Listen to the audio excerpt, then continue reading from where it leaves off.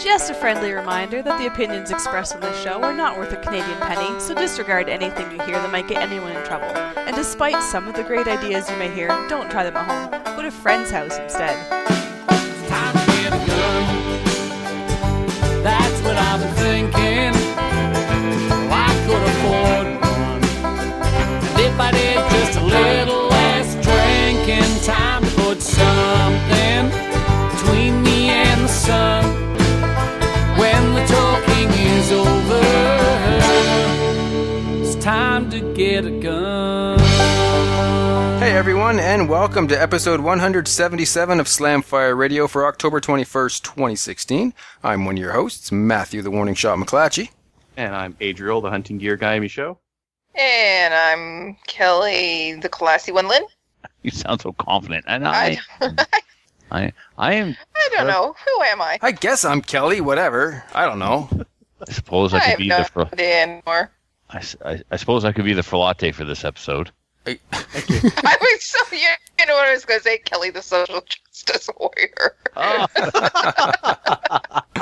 Well, that would have been good, too. Most people wouldn't have got the joke unless they follow us on Facebook. Yeah. So... Doesn't everybody follow us on Facebook? No, there are some people that still aren't on the Facebook. Whoa. They need to, seriously jump into the 28th century or whatever century we're in these days. I don't know, Buck Rogers, but am I a scientist? I don't think you are. It's not brain science. It's rocket surgery. Rocket surgery, that's it. I hate being dyslexic. Awesome. Well, why don't we kick off what we did in guns, and I'm going to go first because it consists of one word, and that's about as long as it takes because I was not successful. I went hunting. Nope, you weren't successful. You went armed hiking. If I went armed hiking, I was completely successful. All right. But hunting, not so much. I went recently a few times, and I haven't seen a bird since last week. I haven't flushed one. I haven't nothing. Like there's where I'm going is dead, and I'm doing it right. I remember the episode we had with Fred Boylan last year about this time. That was a great episode. You should go back and check that out if you want to talk about bird hunting. Great episode. But I did everything he said I should do, and there's just if the birds aren't there, I guess I can't shoot them.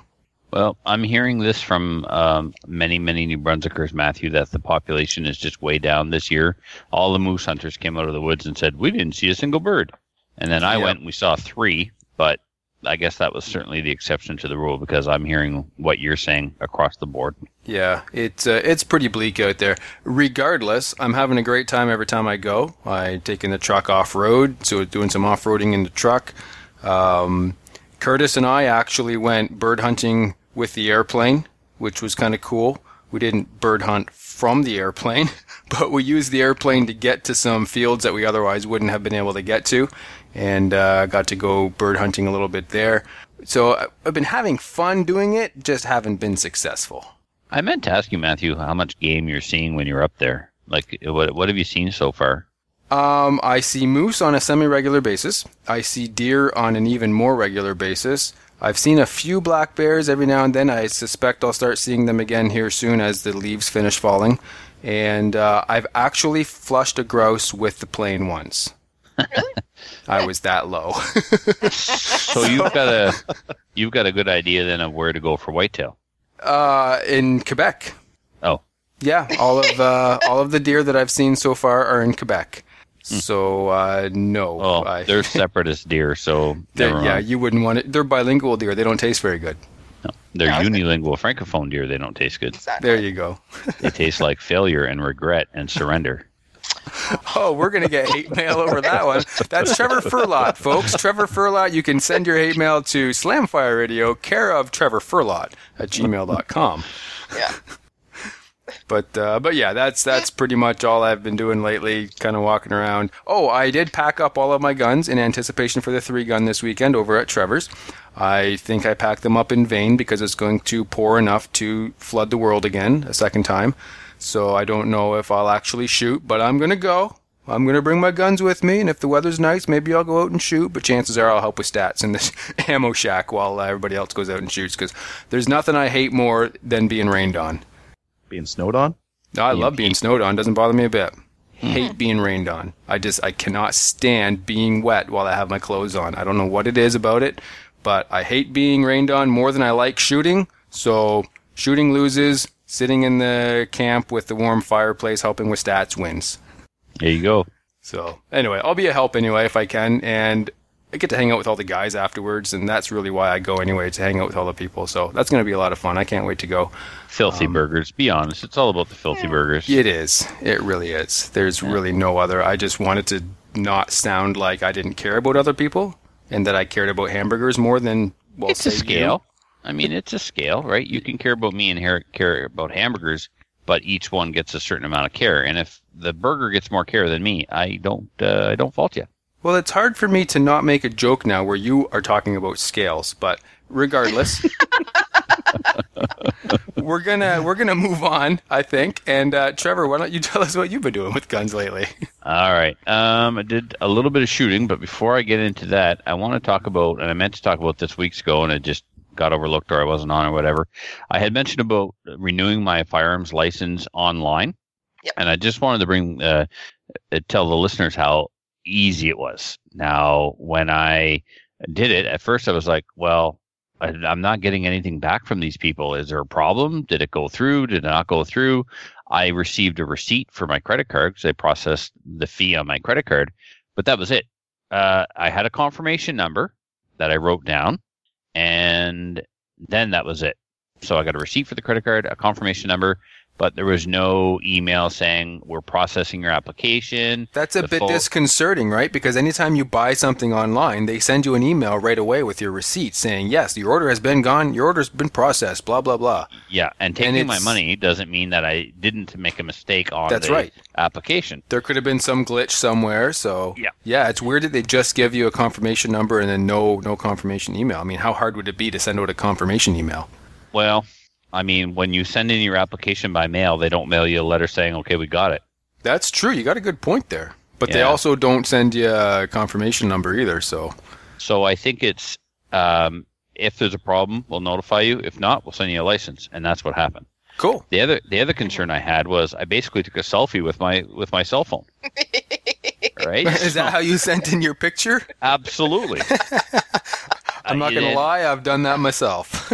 Yeah, so I just took a selfie with my cell phone, uploaded the picture from my cell phone to the, or maybe I emailed it to myself, and then I saved it on my desktop, and then I uploaded it to the website through the application process. And they took it no problem, eh? Yeah. Now, when you fill out your application the old-fashioned way, your renewal the old-fashioned way on paper, and you mail it in, your spouse or whoever's living with you or whatever has to sign off on your firearms application. We all know this, those of us that have spouses. So basically, Christina typed her name into the keyboard. Now, I could have typed her name in the keyboard. How would they know the difference? I fully expected them to call and say, hey, we got this application, and your name is on it. Are you cool with this? Because there was no live ink signature, right, like there would be if we had done it the old-fashioned way. So they didn't call to verify with her that it was in fact her that signed off on the application. And the only thing I can think of is, well, maybe it's because her name has been on like my last 3 licenses. Maybe if it was somebody new, they would have called. Or 2 licenses for sure. And that's what I'm thinking. But maybe, anyway. So whatever. I'm happy they didn't slow the process down. Sure. So it went well. I mean, like I said, there was nothing. Next thing you know, a couple of weeks later, it didn't take long at all. My license came in. Now, when you call the 1-800-731-4000 number, it says you can check the status of your license renewal by going online. It's super easy, blah, blah, blah. So I went to check the status of my renewal, and I put in the confirmation number that they gave me, and it said, sorry, no file exists. And then, that's not going to give you a stroke now, is it? Exactly, because I waited. That everyone recommends that you renew your license 3 months prior to it expiring. Yep. Right. Well, what the public didn't know was when your license expired, there was a grace period already. But then when Bill C-42 went in, they made a big deal about now giving us 90 days grace period before turning us into paper criminals, right? Right. So I had waited to like the month before to renew. So when I tried to check the status online and it said no record found, I got a little panicky. And I called, and she was like, well, you did this like 2 weeks ago, so this is really unusual that I don't see it, that you're not getting anything. Anyway, but she said, I see that your application is being processed. It's with your CFO for the final whatever, and you're all good. And like 3 days later, my license arrived with the funniest looking selfie on it you've ever seen. Like the top of my head isn't even in frame. It's pathetic.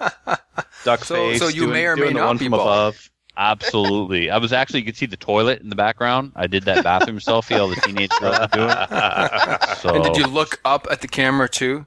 yeah, with the duck lips. Yep. Yeah. There you Absolutely. Yes. go. That's the way Yeah. to do it. Well, yeah. So, We'll get rid of all your chins. yeah. All of my chins.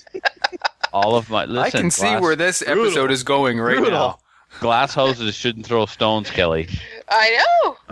So, anyway, we had a listener come up with a question. It was posted somewhere or whatever. Somebody said, well, what if I lose my license and I apply for a new one?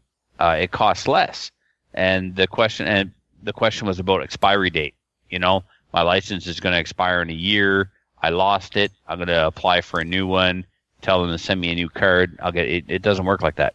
Your expiry date is always on your birthday. If you lose your card the week before and they send you a new card, it's still going to expire in a week. So I don't know if that ever got addressed.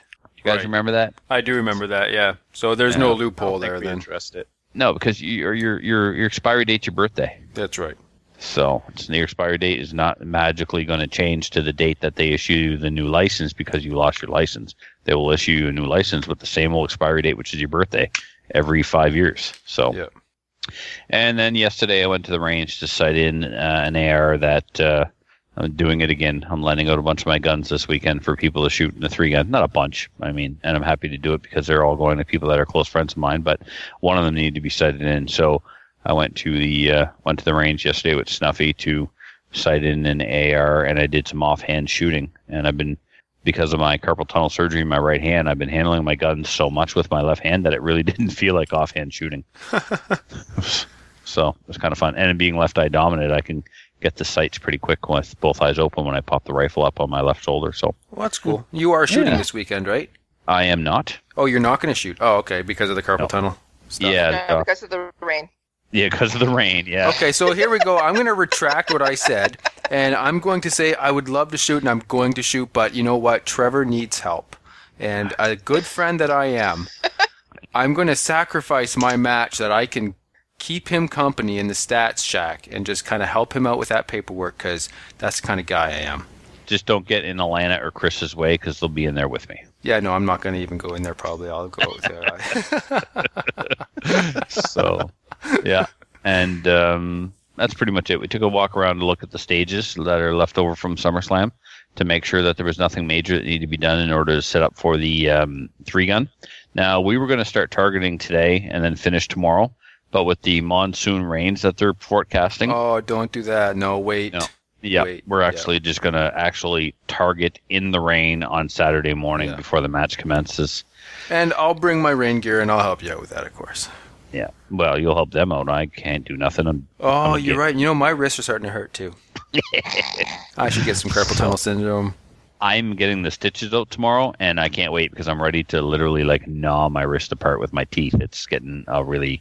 They've been in itchy. there now. The They've stitches? been in there for like 16 days. Pull them out. No, I Yeah. gotta let him do it. Really? I pull No, out all my I- own I- stitches. No, I Yeah, me do too. too. I do too when it's not deep tissue surgery. So, and what Alright. am I saying? I've only ever had stitches one other time, and yeah, I took them out myself. I was like Right. 13. So did the stitches go deep tissue, or are they just like through your Yeah. skin, like normal? No, they're deep because Oh, it's all. the stitches go all the way. Oh, well, that's weird. Okay, yeah, I'd let him do it. Yeah, apparently it's gonna suck. But I mean, what do you mean? It's stitches. I mean, how bad could it hurt when they take them Pain. out? Like The pain's just letting you know you're still alive. exactly, and mildly inconvenienced. Yeah, All right. you'll be fine. Adriel, what have you been up to? Well, I had my 3-gun match on Saturday. That was all right. How was the snow? It was fine. Yeah. We, How much snow did you yeah, have? A pile. Yeah. I'd emailed Welcome to on Alberta. Friday. Yeah, I emailed on the Friday and it's like, hey guys, a little bit of snow, it does not mean that this is canceled. We're still doing this. Yeah. Nobody got stuck in the snow? Anybody lose a mag in the snow? No. No. One problem we've had in the past is the plates off of the Texas Star. Those get lost really easily because they're white, and sometimes like people will shoot them with a full choke and they'll launch them, 2-3 meters away, and then they're stuck in the snow somewhere. But no one lost any mags. A lot of people had to go back over the stage to find some of their mags because it was wet and snowy and whatnot. Yep. But it was a good day. Just 20 people out because there was snow, so a lot of our wimps didn't come out. And see, I have no problem shooting in the snow. That would be great. It doesn't bother me a bit. I like the snow. I hate the rain. Yeah, no, it was a good day. Let's see, how did I do? Oh, there was a couple challenging shotgun stages. I did pretty good on those. There was what was it? Like a shotgun pistol stage. I did pretty well on that one. And then there was a rifle pistol stage, and I got DQ'd because how'd you do that? I was shooting my AR through the VTAC, and the accuracy, so I had to burn a couple of targets before I got to the VTAC, which was like the long range shots.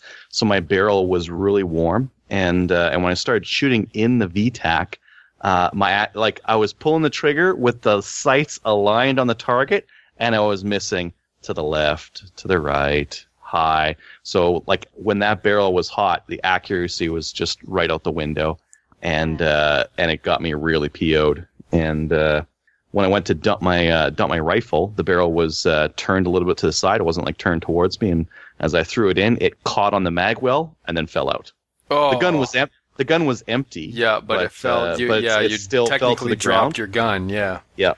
So I got DQ'd from that stage and from the match, right? Because it's not like none of my scores are going to count anymore. No such thing as a stage DQ. Well, they're not running IPSC, right? So they could come up with that rule if they wanted to. That's a good point. Yeah. No, DQ is a DQ. So, anyways, I got disqualified from there. I got all these really decent times. I would have been in the top 5 for sure, and then I got DQ'd on this stupid rifle falling out of a barrel. We've all been there. Oh, I'm totally fine with it. It's fine. Kelly. I wasn't. Kelly hasn't DQ'd yet. Well, that's because Kelly doesn't shoot that way. There you go. Like us, There cool you go. guys. Soon. It's only a matter of Kelly, you're not time. cool. You hear that? I heard. Yeah, that's awful. Yeah. If you're a So- social justice warrior, now you're an uncool social justice warrior. Exactly. You can't win today. No. Sorry. Adriel, what we say is there are 2 types of shooters. Those that have been DQ'd and those that will be DQ'd. So everybody gets one. No. I don't mind it that much because it was fully under my control. I could have carefully placed that rifle in that barrel instead of chucking it, but I threw it in there and it bounced out. That's all me. I could just Matthew had picture. Yeah, go ahead. Well, I was going to tell about the time that Bolivar came down. I think it was our second or third. Owen was there. Maybe it was our second year. It was the one with the jail stage after the National, so it was 2013. So it was our second year because our first multi-gun at my club was in 2012. Oh, yes, I remember the story. Yeah. I'm our Owen Matthew, and he literally, he doesn't even approach the barrel. He throws the shotgun in the barrel, and I'm watching the shotgun in midair come so close to breaking 90. I'm like, oh my God, he almost broke 90 by throwing his shotgun. But I didn't break 90, and it went in the barrel. Yes. Those javelin lessons came in real handy. I didn't have to go all the way over to the barrel. I just chucked the shotgun in and drew and kept going. I had a good time on that stage, if I remember right. Yeah, everything was great, but man, you see the video. Go to his YouTube channel and look up the 2013 multi-gun and the one with Bolivar in it. That'll tell you that you got the right one. And watch my face as he throws his shotgun. That, kids, if you look up disgusted in Webster's dictionary, you'll see that look. Yeah, so the thing I'd like to rectify is, I'll rectify my throwing ARs. Not getting DQ'd. I'll work on that. But the one thing that I think can be improved, and all it does is cost money, is the stringing on that rifle. So it's got a government profile barrel on it. I think it's Spikes Tactical. It's a Spikes Tactical, just like a standard mil-spec 16-inch barrel. So it's got the little step down for the M203 grenade launcher. It's got the cutouts for an iron front sight. It's got like if you look at a government profile barrel, they've got like ups and downs like all over the place. It's not like a sporting rifle barrel where it's a nice smooth transition. Well, you never know when you need to put one of those grenade launchers on your rifle for 3-gun. Yeah, exactly. Texas Star? What Texas Star? It gone. But isn't it funny, Adriel, that the government profile barrel is the one that the government uses, and it's supposed to be used in combat, and once it heats up, it just totally loses its accuracy. So you've got to go from a barrel that's supposed to be intended for service to a heavy barrel so that you don't lose accuracy in a match.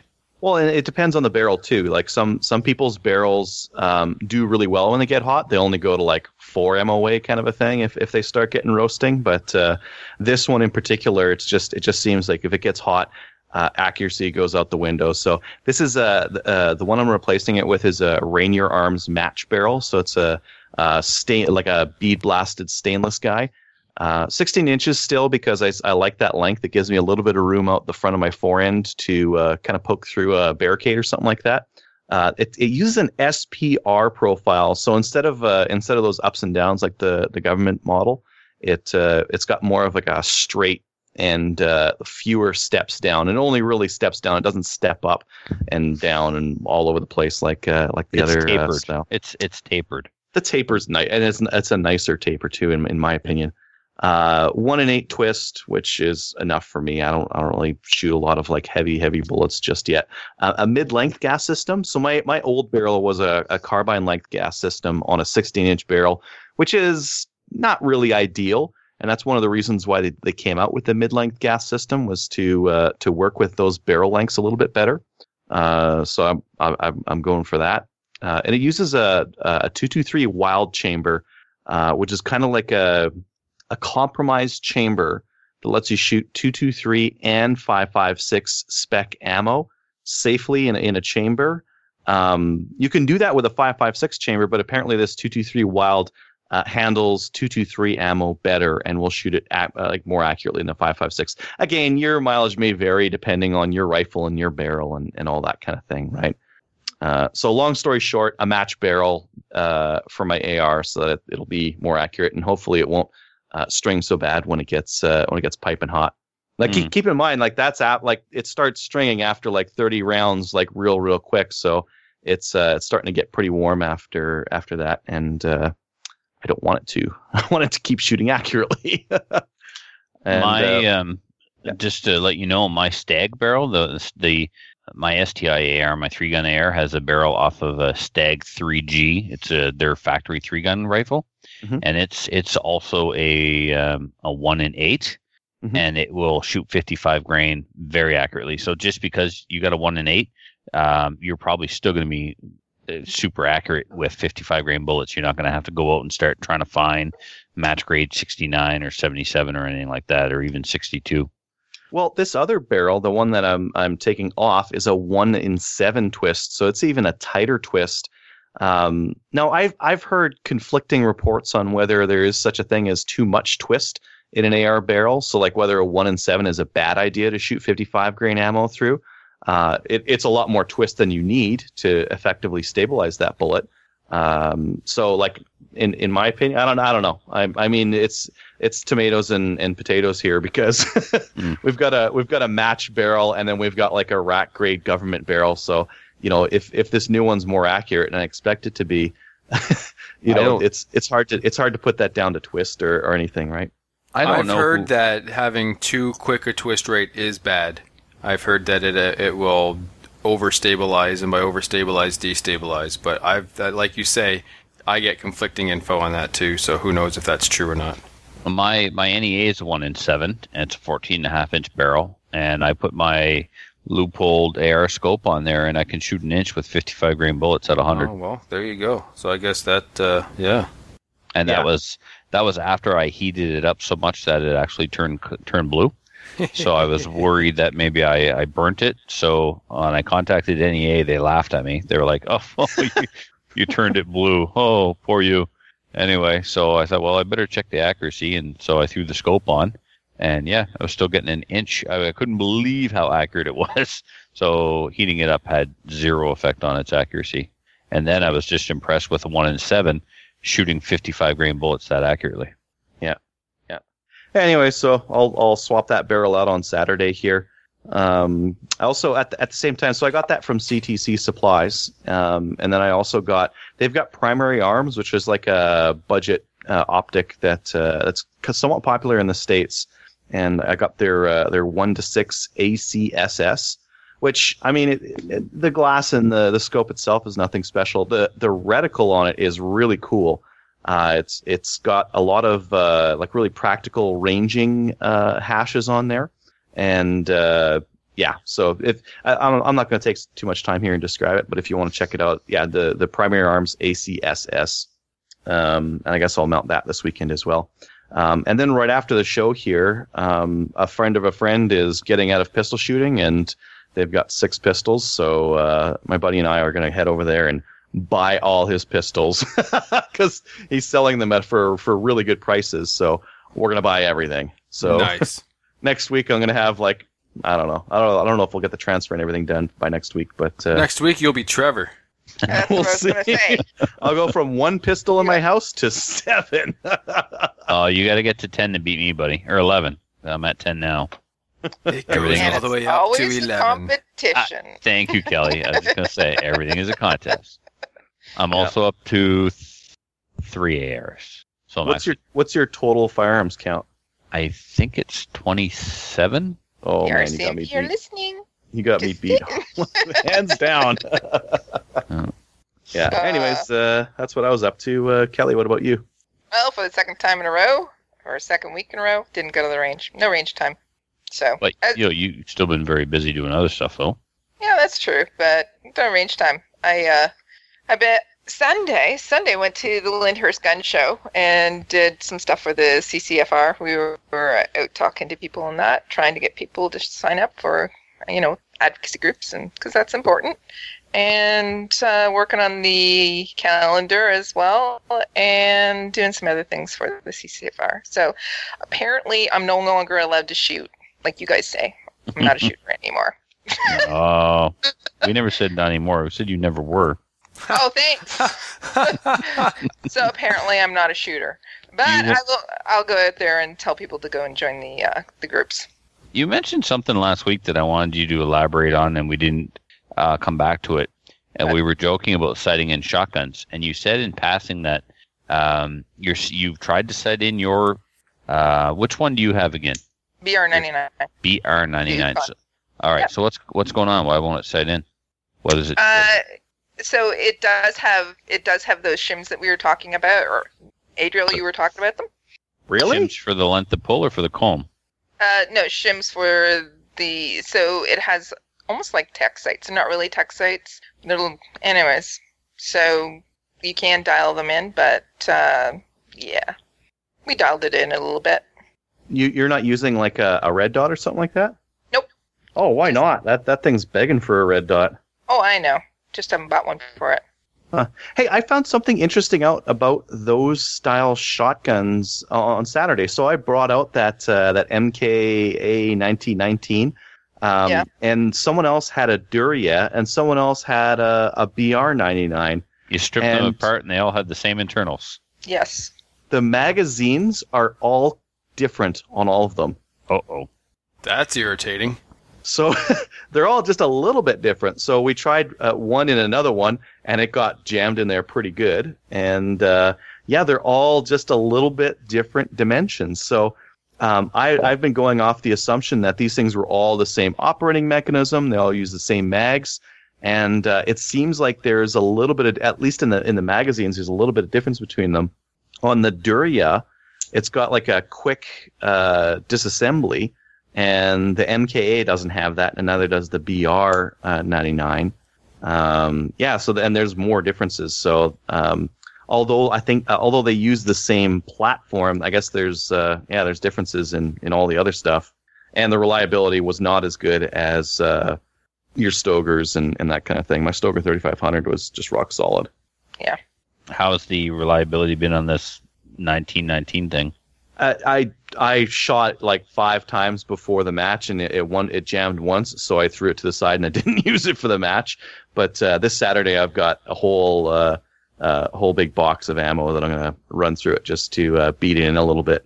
Maybe I'll get some 3-inch magnums and run those. There we go again. 3-inch magnums. Listeners, we do that on purpose because it pisses you off. I just want you to know it's our way of being passive aggressive. So, how new is it? brand new. Brand new. So it needs to be worked in a little bit, right? What about yours, Kelly? Did yours need to be worked in? Yeah, we had to put through 100 rounds. You put 100 rounds of 3-inch Magnum, and then it was. After that, it ran 2 3/4, no problem. Yeah, 2 3/4, no problem. Target load, it's good. Good to go. Okay, right. No more feeding issues or ejections or nothing. It just runs. It's smooth. Yeah. Okay, so was there actually an issue setting it in? Was it like poor design, or it doesn't work, or what's up? So it does have those. It has shims. And you just dial it a little bit, and I can't picture what you're talking. It has shims. What has shims? The front sight, the rear sight? Rear sight. Rear sight. So you can dial it a little bit and adjust it. They're kind of like tech sights, but they're not really. You can flip them up. Anyways, so you can dial it in a little bit. We tried dialing it in, and it's still not perfect. So you're right, Adriel. You should put a red dot on it. Well, they're simple. It's not that much more simple, but they're quicker to use, definitely. Yep. So, but I don't have one. Haven't bought one for it. I need a red dot for my AR first. Just saying. One of my buddies got the Spark AR. Well, I think we were talking about that on the show there, and I finally got to shoot it at that 3-gun match here, and it is simple. It's really tight to the rifle. Good. The battery and all the buttons and all that kind of stuff are underneath. Whereas on like the Spark version 1, which I've got, the buttons are on the side and it kind of makes it a little bit more bulky. This is like a really nice tight fit to the rifle. So that's an option. Yeah, it is. Okay. So that's what I did. Do you guys want to go on to events? I guess. Whatever. Alright, so what do we got for upcoming events? The Ferlacci Handgun Course, July 15th and 16th in Alberta. It's full. So, what are you going to do? We got a waiting list for both days now, so if you'd like to get on the waiting list, you certainly can. If anybody drops out, we'll let you know, and you can have a shot at getting on there. The 17th Annual Hunter Sight-In and Swap Meet is October 22nd. That will be taking place at the Frontenac Rifle and Pistol Club in Kingston, Ontario, so you can bring surplus gear to trade or barter. And the Canadian Patriot Podcast and the International Liberty or Death Podcast are hosting a charity shoot at the Guelph Rod and Gun Club on November 5th. I'd like to talk about that one a little bit, Matthew. If the listeners are interested in this, they should go to the Canadian Patriot Podcast Facebook page. They've created an events page for this. And I suggest that you listen to the most recent episode of the International Liberty or Death podcast. This is someone who is connected intimately to one of the hosts of these two shows. So it's hitting really, really close to home for one of these guys.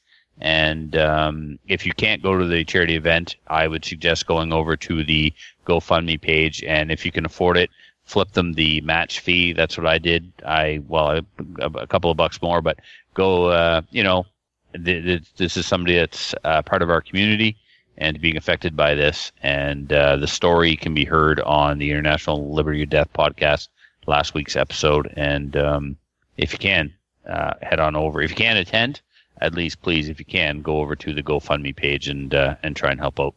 Very good. Thank you for that. So the news, we don't want to hype things up more than they really are, but somebody got shot in the face. Yeah. Oh, yeah. With a bullet. CBC, he survived a shot to the face. You know what? Because being injured by an out-of-battery discharge just doesn't sound quite as not nearly as headline-grabbing as man survives shot to the face. Idiots. That just irritates me. I think the story is more that CBC is selling papers more than reporting the news than the story. Because the story, while interesting, it's not really overly abnormal. Guns fire out of battery on a semi-regular basis. It's dangerous, and you got to be careful. Yeah, you know, it's a good lesson to be careful, but I don't think it's national newsworthy. Did I talk about what happened to the president of Ex-Metal Targets? Not on the show, On the I don't show? think. No? Yeah. I don't know if you were... Did you talk about it on the show? I don't remember. I No. don't think so. No? Listen, Okay. well, while we were at the IPSC New Brunswick Provincials, Etienne Cote was on the range, and I don't know who owned it, but there was a DA-50. That's the Dominion Arms 50 caliber, 50 BMG upper that goes on your AR-15. Well, something happened. There was a catastrophic failure, a serious malfunction of some kind that, to me, was an out-of-battery detonation. They found the case head, and the primer was clearly struck. So the round, a 50 BMG, went off before it was in battery, and it shredded his arm like So he 35%. survived a shot from a 50 BMG is what you're saying. Yeah, that's right. Exactly right. So yeah. Etienne got shot with a 50 BMG and he survived it. And he survived. Yeah, 35% damage to his right arm. His left hand was mangled. He was literally hospitalized for a month. They took nerves out of his legs to repair the nerve damage in that's his arm. basically a little pipe bomb going off right next to you is what Right that next. is. That's right. Yeah. That's freaking devastating, man. That's terrible. So for that to have done that much damage, he must have had that cartridge like in the chamber, Almost but, in, but, yeah. but the lugs on the bolt not locked in, because if it blows up outside of the gun, and if it's just the cartridge, there's not going to be a lot of like this guy here got a pretty good gouge near his eye. He could have lost an eye, but he just caught the case, right? Case Whereas it fragments. sounds like Etienne here, the cartridge was probably in the chamber for it to pass that much energy to the bolt and then rip the bolt back and hit him, right? Yeah, I mean, just destroyed the upper. It's like in pieces. That's crazy. And, well, destroyed the lower as well. Yeah. And A lot destroyed of his arm. things. And destroyed his arm, yeah. Yeesh. Yeah, no, you got to be careful with stuff like that. I mean, you can't fault the guy. It's, I'm sure he didn't do anything wrong. It's just, His advice is if anyone sees a DA-50 on the range, you are to get in your car and leave. Yeah, he doesn't like the way it's set up, eh? Don't be anywhere near it. Well, I mean, okay, it's nice for Dominion Arms to be making, and Norinco to be making AR-15s and 1911s, but unless you're really on your game, you probably shouldn't be messing with rifles chambered in such powerful rounds as the 50. Yeah, it's true.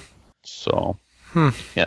Well, All as right. it pertains to the CBC article, actually, I did a call with the reporter on this, and I tried to fix It's all your the fault. issues. No, this is they had an initial version of the article up, and I'm like, he didn't actually catch the bullet in the face, and like, no, the bullet was in the gun and it exploded. I'm like, no, that's the cartridge. So like the bullet is the heavy lead thing at the end. That's probably like somewhere in his barrel, like just in the front there. But he probably caught a case, and they didn't fix anything. No, of course not. They don't know. They couldn't understand what you were saying anyway. if you could have made it sound more sensational, they would have printed what you said. Yeah. But you were trying to sound realistic and authentic. Well, they don't want that because they No. want to sell. Yep. They need As- those clicks. Yeah, the media they have no integrity. No. Anyways, that was that. Cool. All right, this next one is about Bill C-230. Who's got information on that? Well, I posted this one in here. This was the bill to define what a variant meant, because in our criminal code, a lot of the stuff around a lot of our firearms laws use these ambiguous terms that don't really have like a proper definition. They were trying to define variant. Long story short, the Conservatives voted for it. No one else did, and it failed. So it's not going to continue further than this. Now, one thing that I heard was that the language in this bill wasn't that fantastic, so it might be a blessing in disguise that it didn't get passed.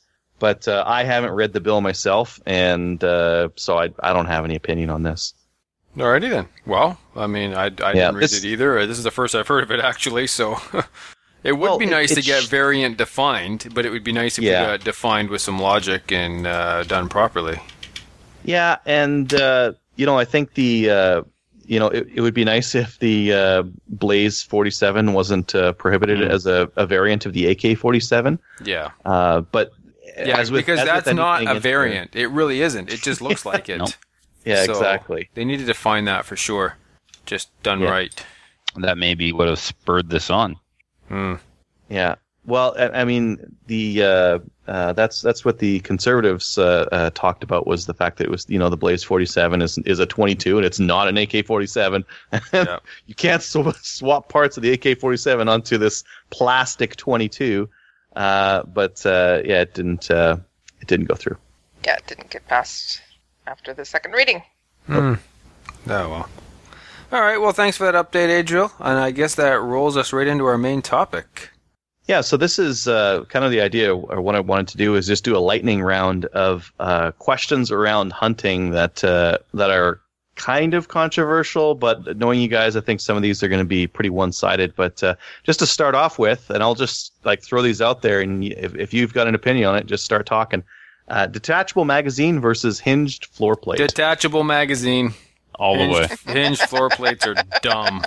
Too slow to load. Too slow to load, and you have to actually take your ammo off the hinged floor plate. You can't just open it up and throw it in your truck and move on. You have to actually take it like a detached mag. Just pull it out of your rifle and and jack the one round out of the chamber, and you're empty. Like it's just Also, Kelly, do you have an opinion on this? Do I have an opinion? Yeah. Hey, you know what? I don't shoot. Yeah, you do. You're You still just allowed don't to be shoot wrong, competition. Yeah. Hey. Anyways, yeah, detachable magazine is easier. Yeah. Now, I'm detachable magazine as well. I mean, especially here in Alberta, if you're going to cross a highway or something like that, you're going to have to be unloaded. Hey, so do you want to walk around with a handful of 5 rounds, or do you want to just pop your mag out and you rack the action like Matthew was mentioning there? That's normal though, right? That most people in most provinces, you have to have an empty gun to cross the street. Yeah. Because I think it's the same way in Ontario. I don't think you can. At least I know you can't hunt from the road.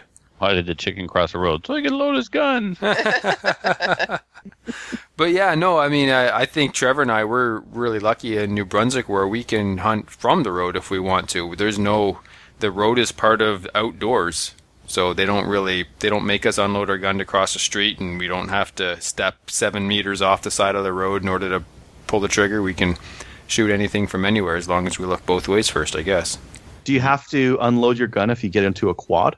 Yes. Any motorized vehicle, you have to have an unloaded vehicle or unloaded gun. Yeah, so there again, that's even that's on a where gun range, some people will tell you. But yeah, you're right, Adriel. Even there, it's nice to have the detached mag because you can just take the mag out and you're good to go. Now the argument that I've heard for Hinged floor plates? Yes, is that you could drop your mag while in the field. You're right. You certainly could. You could also drop your rifle or your cell phone or your GPS or your compass or your hat, or you could drop anything out there. Well, let's think about all the modern military rifles where they're used, the field, and all of their mags are meant to be detachable, so that argument doesn't hold water with me. No. Especially since most mags have holes in the bottom to let the water drain out. Well, you could put a little loop on there and tie up a lanyard to your magazine and just rope it to your gun. You'll never lose it. Dope if on a you're rope. a forgetful person, good to go. All right, next one here. This is for shotguns. Sabo 12 gauge. or... Yes, of course, 12 gauge. But Sabo or Forster-style slugs? I think it's Foster, isn't it? Foster? Foster. I think it's Foster. Yeah. Foster-style slugs. I think. I'm not a scientist, but I think. I prefer Foster personally Let's because... define them. Let's define them first for people that don't know, maybe, because they're not a lot. They're terms that don't get thrown around a lot. All right. Foster versus Sabo, which is which? Okay, well, a Sabo slug has a plastic or similar encapsulation around the projectile in order to seal it in the chamber, where a Foster style is just a big lead chunk that just goes tearing down the barrel. Yeah, so your Foster slug looks like a regular shotgun shell until you look at the end and see this big 1 ounce chunk of lead. And a sabot, as you said, it looks like an actual bullet wrapped in plastic. Yep. Now, I've been told that sabot slugs only work in rifled barrels. That's where I was going to go with this. Yeah, if you have a rifled shotgun barrel, then yeah, sabot slug for sure. But if I prefer Foster because I don't have rifled shotgun barrels, and the Foster slug can be used in both rifled and smoothbore, and they're still fairly accurate in a smoothbore. So that's what I go with. Next question then, Matthew. What if you owned a rifle or shotgun with a rifled barrel? Which would you use? If I owned a shotgun with a rifled barrel, I would probably use the sabot slugs. Right. Okay. Then you would go to the sabot, and that's because of the technology of the projectile. It actually is built with a. Well, the projectile is a lot lighter than the 1 ounce chunk of lead, right? And so you get much higher velocities, and you get a stabilized projectile because your barrel's rifled, and so it's spinning. So and as opposed to just a chunk of lead, it actually is constructed like a... It's a jacketed hollow point, jacketed polymer tip. However, there's all kinds of different designs out there. Yeah. Cool. Yeah. Better technology. Yeah, you can basically get rifle accuracy, well, very close to rifle accuracy and rifle velocity out of a shotgun. And they came up with this because some provinces have shotgun-only hunting. Yep. And you can get this ammo and get a rifled shotgun barrel and be legal while using centerfire rifle velocities and accuracies. So it's kind of cheating the system, but it's big legal, time. so off you go. Doesn't bother me none. Guys are putting scopes on their 12 gauges and shooting sabots. Well, as I understand it, the logic behind that was they didn't want high-powered rifles out in densely populated areas. Mm-hmm. But what they failed to realize is that a 1 ounce chunk of lead flying at 1,200 feet per second goes through more things than a half-ounce chunk of lead at 3,000 feet per second because it's going to vaporize if it hits something, whereas the 1 ounce chunk of lead going much slower is just going to punch through it and keep on going. So they thought they were making it safer, but in reality they didn't. See, Adriel, it is the 9 versus 45 debate. All over again. It applies in hunting. Yeah, and I think it's another one of those examples, Matthew, maybe where the legislators aren't hunters. Yeah, I would agree. I don't think that people should be making laws if they don't know what they're talking about, but that would basically mean no laws. Yeah. Anarchy! What's next, Adriel? Next. Lever action 3030s, totally useless or just mostly useless? Not, just mostly useless. I don't hate them. No, they have a place. That's right, just mostly useless. Hunt the 3030? These days. I'm actively seeking a pre-64 Winchester Model 94 pre-64 model, so that, because it's a better quality, and I don't really care about the condition. I want the better gun, but it'd totally be a trunk gun. I don't care if it gets scratched or dinged or whatever, because it's a perfect bush rifle. Like inside, iron sights inside 100, no problem for a whitetail. To me, you know what I want to use it for? I want to hunt from a tree stand with a 30-30 using iron sights to shoot a deer or a bear. That'd be cool. From horseback would be, the ultimate cowboy fantasy, though. Oh, yeah. I don't have cowboy fantasies, so I regretted saying those words as soon as they left my mouth. However, it's too late. It's out there. Matthew has ultimate cowboy fantasies, and they don't. All of the fantasies deal with guns, though, so it's okay. They don't involve a football team from Dallas. They do not. I hope not, because if you're having ultimate Dallas Cowboy fantasies. Anyway, yes. So I don't look. Here's the thing: the 30-30 is outdated. It's not modern tech. There are better cartridges, but it'll still kill a deer. Yeah, everything will kill a deer. Let's say that. I mean, if we're gonna limit it to taking shots from a tree stand, any firearm that center fire is probably going to do it. Sure. Yeah, but it's so short and compact and fast because it's a lever action. I mean, it's just. You're right. There's that nostalgic factor to it too, right? Yeah. And so sometimes it's fun to hunt with the old cowboy gun. And Adriel, I'm looking on my computer right now for a photo that I'll send you after the show of a group I shot with my 30-30 off sandbags at 100. I think you'll be pleasantly surprised. I couldn't get really good accuracy. So I've hunted with 30-30s. I really like carrying them. The carryability of just grabbing it around the receiver there and walking with it is so good. Yes, it is. the 30-30 I hunted with had the buckhorn sights, and they're That's what I have.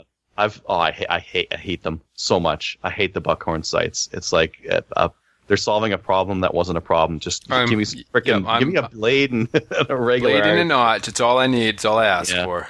Yeah. It's mine also has the front hood. Yeah, the front hood, but I take that off because it just not enough light. You're right. Yep. All right. I'll jump to the next topic here then. Copper bullets versus cup and core. So cup and core is like a regular lead and jacket bullet. Copper bullets would be like your TSXs. And I suppose there's an in-between here with the chemically fused bullets that have the lead that's fused to the jacket. I'm not as paranoid as some people are about eating lead, mostly because I licked the walls as a child, and I'm sure I got all kinds of lead paint poisoning, but whatever. But that being said, there is a certain appeal to hunting with an all-copper bullet, knowing that there's no lead contamination in your food at all. Yeah, like you said, if that matters to you. If that matters to you. But I think that's the only reason. Otherwise, the lead is the better option because you're going to get better terminal ballistics. Yeah, I like the terminal ballistics of lead. I mean, it mushrooms at a lower velocity generally, depending on the jacket design and whatnot. But it's usually got a bigger area of terminal ballistics, and they're cheaper. They're accurate. There's no special magic loadout you have to do. Like when you're reloading, you don't have to use some different powders or different powder amounts. All the lead ones are all the lead ones. They're all the same. I understand the all copper argument. I do, but I don't have a problem with just cutting out, that chunk of flesh that the bullet tore into and just throwing it away, and then you don't have to worry about the lead poisoning at all because it's all gone. Yeah. Now I think that the one exception I'd give is if you're going to go with like a ridiculous magnum and blast something that at like really close. Well, if you're going to do that, you're probably varmint hunting, and who cares? No. Like let's say you did something real silly, like shot a deer at 80 yards with a 300 Win Mag in like a 150 grain bullet. Like that would be silly, right? It was 88 yards. Trevor and I were talking about that just before the show today. Yep. Well, that's a special example. So I mean, if I was shooting a 300 Win Mag at deer and I wanted to use like a light fast bullet, so I got that really flat trajectory, I'd probably go copper on that because you're going to be slamming them at some really high speeds. Yep, there's that. My preferred method though is just shoot them in the head. Don't have to worry about it. Yeah, headshots. That's coming up. Don't have to worry about headshots with lead or lead poisoning with headshots, unless you want to eat the brain, of course. But that's just weird. Or you have to turn it in. We have to turn in the deer heads in. You have to turn in your heads. Yep. Why? Weird. To prove because they're watching for chronic wasting disease, and they want to track how far it's going. Gotcha. So they need to. So you gotta hack off the head and bring it into the station. Do you like put it in their bed? They've got that would be funny. Bring it down to the university and be like, here's a deer head. So it's even weirder than that. You have to. There's these freezers around in these small towns, and you put all this information on a piece of paper. Mommy, can I get a Coke? Sure, son. There's a fridge right over there. It's a freezer full of deer heads. Traumatized for life. Yeah, but so I mean, I guess you couldn't shoot him in the head if you were going to do that, but no, I like cup and core. I like the fused bullets as well. So your AccuBonds and your Federal Fusion and that kind of thing.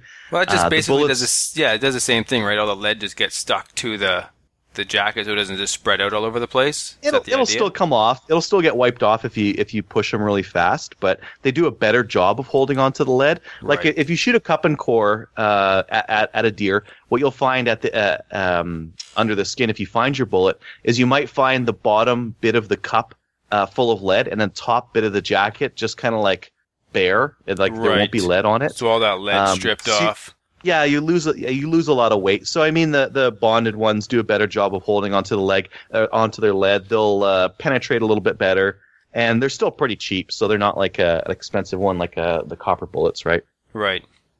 Moving on. All right. Three 300 Win Mag, best cartridge ever. So why do you need anything else? You really don't. 300 Win Mag, that's what you need for the smallest of deers. Prairie dogs is great for them. Groundhogs, crows, sparrows, squirrels. 300. You basically have to have a 300 Win Mag, or else you can't kill anything. You have to. It's basically it. That's the only thing available. So here's my opinion. 300 Win Mag is going to kill everything in North America, but potentially so could a 308 if you're loading correctly or buying the right ammo. And if you shoot it in the right spot. Right. So shot placement matters. The thing about a 300 Win Mag is some people are recoil sensitive, and even though you're only taking one, maybe two shots in the field, it's in their head, and they're going to flinch before, and so it just... one, it's overkill in some cases. Two, it's too much recoil for some people. I mean, my problems with the Win Mag aren't anywhere near what my problems are with the short mags, like the 270 short mag, the 300 short mag, even the 223 short mag. Like, those things are just an abortion of a cartridge. Like, they'd never needed to be created. No. They don't do anything that other rounds won't do. And there's nothing that I can kill with a 300 Win Mag that I can't kill with my 30-06. And I bought my 30-06 because it'll kill everything in North America, and it'll do it with less recoil and less of a hole in my wallet. Oh, that's true too. Yeah. I mean, you're talking well over $80 a box for a box of 300 Win Mag. Wow. That's disgusting. You can get it cheaper, or you can reload, and you can do 300 Win Mag pretty cheap if you reload. Well, you get 100 rounds for an $80 box, right? Nope. So, I can buy premium 30-06 for under $50. Yeah, premium Magnum loadings are usually I think the bullet manufacturers and the ammunition manufacturers are making a higher profit margin on those. Yeah. Probably. Yeah. So, it'll kill everything, but there are other things that'll kill things just as dead for less money and less recoil. Well, and I think a lot of new hunters are attracted to the 300 Win Mag because it's got a lot of flexibility. You can shoot like an elk or a moose at 400 yards, and it'll have the power to do that. Yep. But that's like, for that flexibility, you're paying a price, and the price is recoil that's over the limit of what most people can take and not develop a flinch. So. I think it's just on that basis alone, I think it's better to go with a more reasonable cartridge that will still do the job. Like a 30-06 or a 270 is fine, or 308, whatever. And it won't. It's not as likely to give you that flinch as a 300 Win Mag is. A lot of guys around here, especially in Alberta here, they all go 300 Win Mag because it's the best and it's the most flexible and whatnot. And then you see them shoot at the range just before November, and they've got terrible flinches, and they can't get good groups, and they're like, "This gun's no any good." It's like, no, the gun's fine. It's gun's you. fine. Yeah, exactly. And the ammo that's causing you to flinch. A lot of people love it around here too, Adriel, and they claim because of the killing power, and they never have to track their moose, or they never have to track their, they're compensating for shot placement, right? But it doesn't make a difference. Like, if you shoot something in a bad spot with a 300 Win Mag, that deer is gone. And if you shoot it in a good place, they're going to drop with a 300 Win Mag or drop with a 308. Like, I've got it. I see no difference in that bang flop. It happens about 50% of the time when you shoot a deer. It'll just, like, 50% of the time, if you get it in the right spot, it'll just like keel over and die. Yep. The power you put behind it makes no difference. I shot a deer with a 338 Lapua. And hit it in the same spot as every other deer out there, heart and lungs, and that still trucked for 40 yards before it keeled over, and that's a big bad round, right? Yeah, it is. No, I said that's the reason. I didn't say they were correct. Yeah. So that deer that I shot with the 300 Win Mag, it the listeners that have been listening forever have heard this story many times by now, so I apologize, but it knocked it right off its feet. All 4 feet were up in the air kicking. It landed on its back, like it just cleaned it, knocked it right off its feet. It got up and ran 15 yards and then died. And there were 5 ribs broken right across the top, up at the top of the rib cage close to the spine. So it was like it got hit by a truck. And still, it got up. Like, when I thought of this thing, literally get knocked off its feet from the energy of the impact, I thought, oh yeah, we don't have to track that thing an inch. And then it got up and ran. I was like, how is this possible? I was just, I couldn't believe what I was seeing. How is this possible? And, but yeah, it only went 15 yards. So. Yeah, I mean, that's good. It definitely had the power it needed, but it doesn't, that's, too much power is the right amount of power, but it doesn't have to be that much. That's right. And I mean, but you shoot a deer with a 300 Win Mag and you're going to blow the leg off and you're going to have a football-sized hole. No, that's not going to happen. Doesn't happen. My deer didn't even have an exit wound. We found the round in the hide on the other side. No, I mean, if you've seen the people who hunt deer with like a 50 BMG, even that doesn't blow a football-sized hole out in the other side or anything. It punches a hole. It's bigger than a regular rifle round will be, but it's not huge. It's not fist-sized or anything like that. Yeah, it's not like you're hitting it with a tank grenade or anything. No. Yeah, people over imagine how powerful guns really are. I remember funny side note. There's a new range has been put up in Florenceville. Trevor knows it. He's been there. And you can see it from the road. And a person was talking to me, and I'll leave the person's name out of it just for the sake of embarrassing them. Don't want to embarrass them. And they're like, those berms are pretty close to the road. Can a bullet go through one of those berms? Like, isn't that dangerous? No, wow. Bullets don't go through berms. They can't go any more than an inch into the dirt before they stop. But maybe an AK-47 would go through. Well, an AK-47 with a banana clip will basically cut them in half. But other than that, yeah.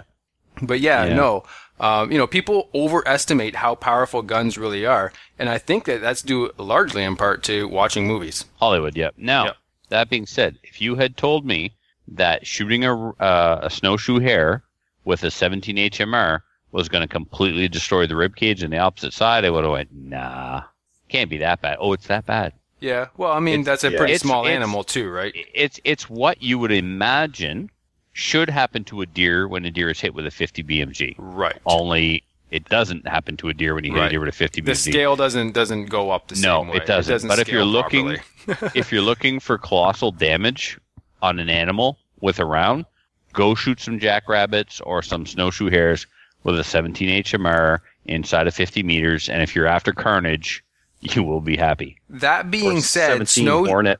Or 17 Hornet, but that being said, snowshoe hares are particularly fragile because I've done the same thing with a 22. 75-yard shot, and I hit it with a 22, and I walked up to it, and I was gobsmacked that the other side of it was laid open and guts were everywhere. Yeah, it's crazy. So they're just a very fragile animal. There's just not much to them. I just smelled it. I could smell the. Sometimes a memory will mess with you. Yeah. I could just smell the rabbit just now.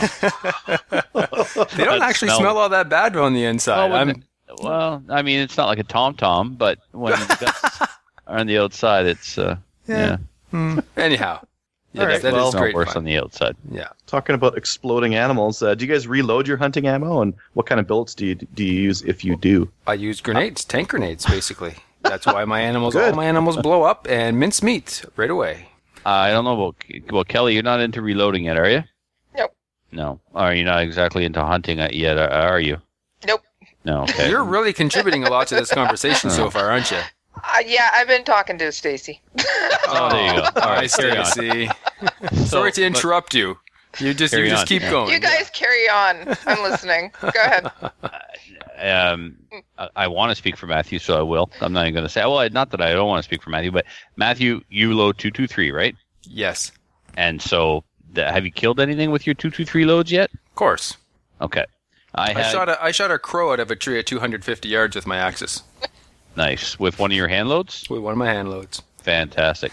So I'm loading Adriel 30-06 and 223. And out of my 223, the most accurate bullet I found is anything between a 40 and a 45, screaming fast. Like I used to put in 27.5 grains of Varget, which was the max charge. I thought a 50. Anyway, I'm still developing a load for both, basically. Hornady bullets, Nosler bullets. I've got some 165 grain AMAX that I'm going to roll up some 30-06 test loads for. I'm using all my precision reloading equipment right now to make match grade hunting ammo. I like how you still For my haven't figured out 30-06. all your loads yet. I started reloading 223 2 years ago, 3 years ago, 4 years Yeah. ago, and within a week I had developed my load, and I haven't changed it since, and I still get sub MOA accuracy. right, out but of it's my not axes. but it's not a target rifle. You should be chronographing that and seeing what your velocity is, and then deciding if you want to lose some accuracy and gain some kill power. Sure, I guess, but I still think it's fine. Right. According, I haven't chronographed it, but according to the charts, I'm getting the velocities that I need. Yeah. No, you're right. I'm never satisfied with the group that I'm getting out of that 223 rifle. Well, So- I don't think I think that's your rifle, honestly. We've talked about this before, but I don't think you get, I don't know. I know you paid a lot for it. I know it's a good rifle and other people get good results, but you just aren't getting good results. I think you need to get a different gun. Well, yes and no. I get acceptable MOA accuracy and even sub-MOA accuracy on occasion at 200 with Winchester White Box, 45 grain jacketed hollow point.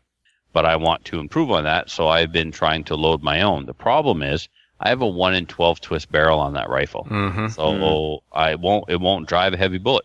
So I'm gotta down shoot light.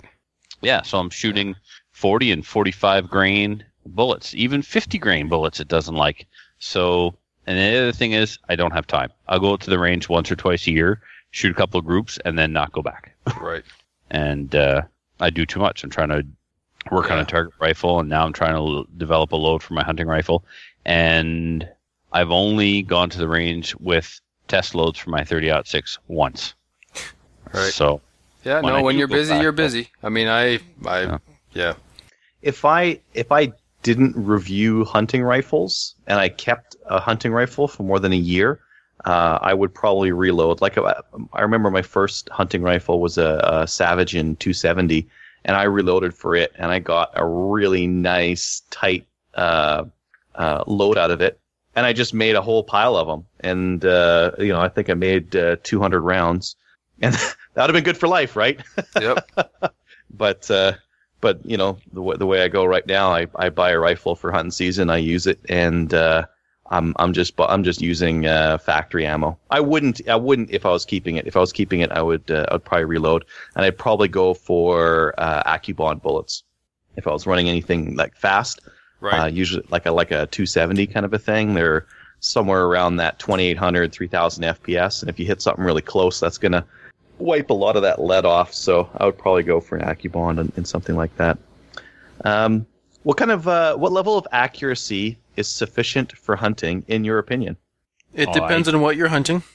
I always want MOA or better. I always want the most accurate that I can get. Period. This comes up a lot, and I don't see why my hunting ammo has to be any less accurate than my target ammo.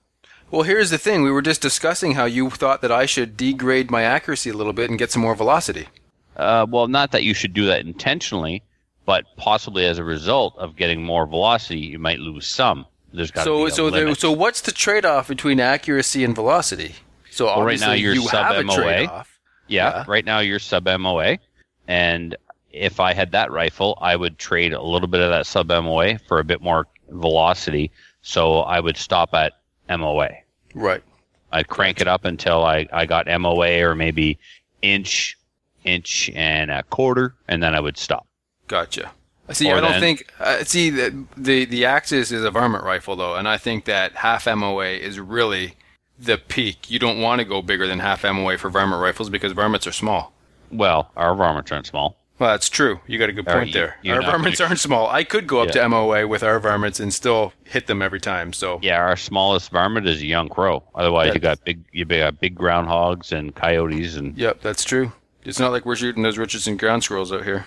exactly. Unfortunately, but that's because we haven't transferred any in. Yeah, have you shipped? You haven't shipped those over yet, Adriel. You need to send us a box. I'm gonna live trap some. Yeah, live chop them with your 17 HM. Oh no, that won't work. No, that won't work at all. Yeah, I think accuracy wise, I disagree with Trevor a little bit. I think that if you're hunting moose, you need to be sub moose heart. If you're hunting deer, you need to be sub deer heart. I think whatever your target is, you need to be able to hit smaller than that. But you don't need to necessarily be MOA. You need to be able to be accurate enough to kill the animal cleanly within your comfort zone. So as long as you're able to do that, I think whatever accuracy level your rifle is at is fine, as long as you can kill the animal ethically and cleanly. I don't think there's a number. I don't think it's MOA. I think it's whatever animal you're at, look at the kill zone, it's got to be smaller than that. I think for if you want to get the most utility out of a hunting rifle, then you need MOA. I agree. Because that's where, like, if you only have one gun and Yes. you could potentially take something at 25 yards or 200 or 300, Sure, absolutely. MOA is the way to roll. Yep. But if you've got multiple guns, like Trevor was talking about using the 30-30 from a tree stand or something like that, if you can limit the distance at which you're shooting your game to 50 yards, then 3-4 MOA is fine. It'll Shoot. You could yeah. even use an SKS at that distance. Well, yeah, I was going to say that. I mean, if it's within range of the 30-30, it's within range of an SKS. Now, And you can just that's put the if you bayonet want on and to do stab that. it at that range. Yeah, or you know, some guys will use like milsurps and that kind of thing, right? So they'll have their super gun, their bolt action scoped rifle for the long stuff, but then they'll have maybe like a K98 or a Mosin or one of those Swiss K31s or something like that for the close in stuff, because they want to hunt with the milsurp as part of the experience, right? Yep. What do we got next here? For you guys, do you guys shoot for heart and lungs? Do you guys punch the front shoulders, or do you guys shoot for the head? I always go for the vital organs. Depends on what I'm hunting. Oh If yeah, it's I thought it was a let's say big game deer. question. Let's say If deer, it's just big game, then yeah, I think heart and lungs is your best bet. Have you guys ever done the front shoulder shot? I wouldn't do it intentionally. I mean, I I- wouldn't want to pass through bone and ruin meat for nothing. There's not really a lot of meat, so I'll be the devil's advocate on this one, just to be a little bit contentious. But the front shoulder shot, when an animal's broadside, may be a good idea if you can't let that animal run one way or the other. So let's say they're on like the edge of a ridge or something like that. And if you do the heart and lungs shot, they're gonna like run off in somewhere that you can't retrieve them. Then like a front shoulder shot will anchor them right there. You'll destroy both the front shoulders. You'll take out a lot of the heart, and the front of the lungs there, just with the bone fragments. So it does work for that kind of thing, but it needs more accuracy. And it like you said, it does make a mess. It makes for a mess cleaning them up, because you lose some of the top shoulder meat there. And why wouldn't you shoot for the head? It's too small of a target, and the potential for failure is too great. Yeah, sorry, Yeah. my mic was muted. Yeah, the brain is too small. It's way smaller than the head is, and so people don't realize where the brain is. They just shoot it in the face, and that doesn't kill it, and you get an animal that's very much alive running off with half a face, and that's where horror movies come from, folks. And anti-hunters and Yeah. people that weren't anti-hunters become anti-hunters. Yeah. There's too many people out there that overestimate their ability and injure stuff. Yep.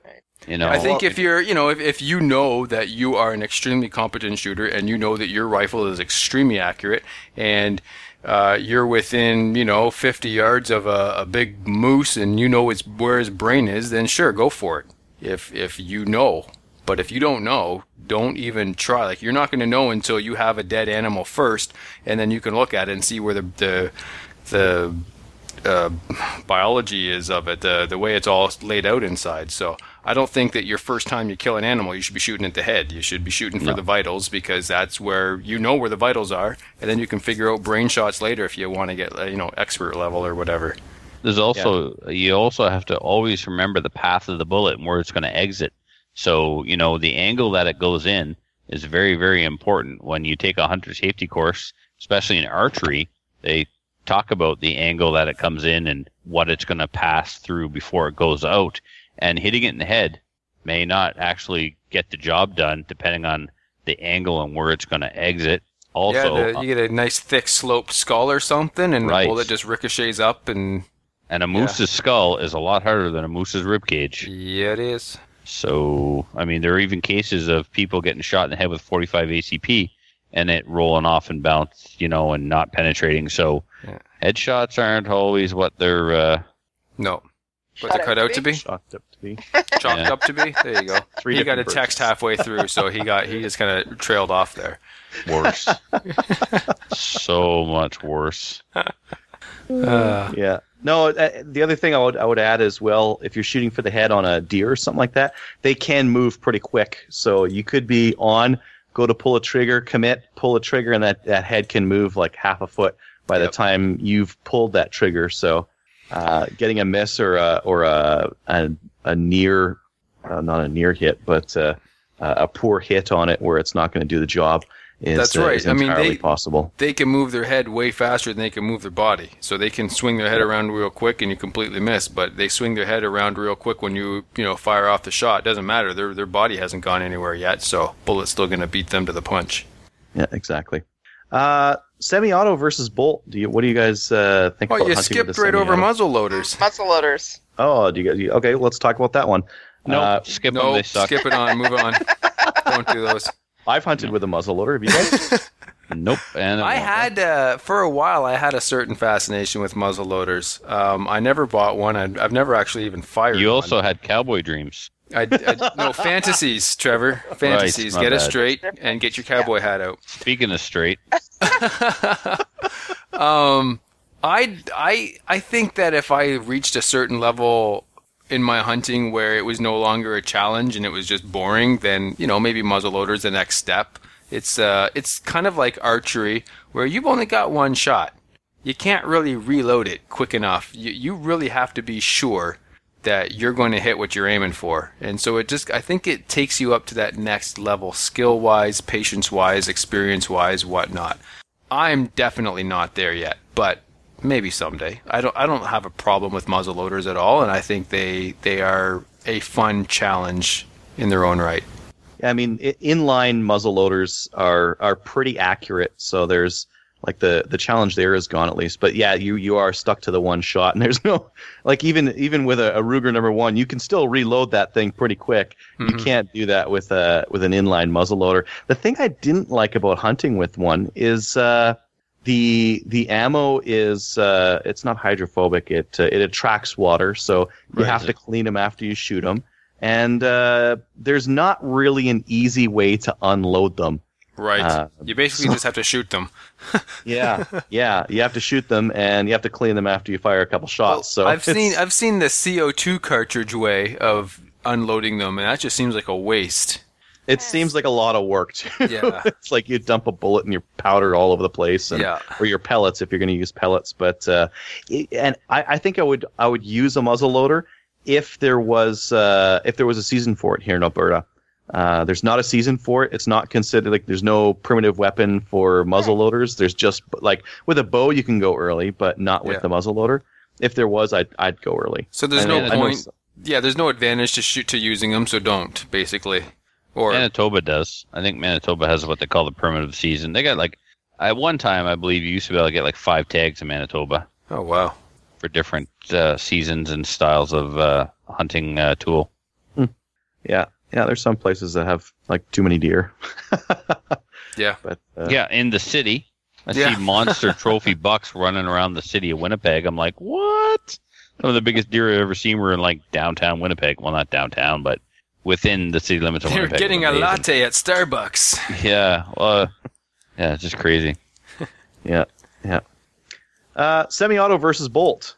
Well, if you want to talk about that hunting accuracy and it being minute of heart, then I think semi-autos are acceptable. I'm all about semi-autos for all things. I think semi-autos are particularly useful if you're predator hunting. Mm-hmm. Absolutely. I think, like anything else, it has its place, and as long as you get the required accuracy out of it, it's fine anywhere. But I think if you're predator hunting, you should definitely have semi-auto. Mm-hmm.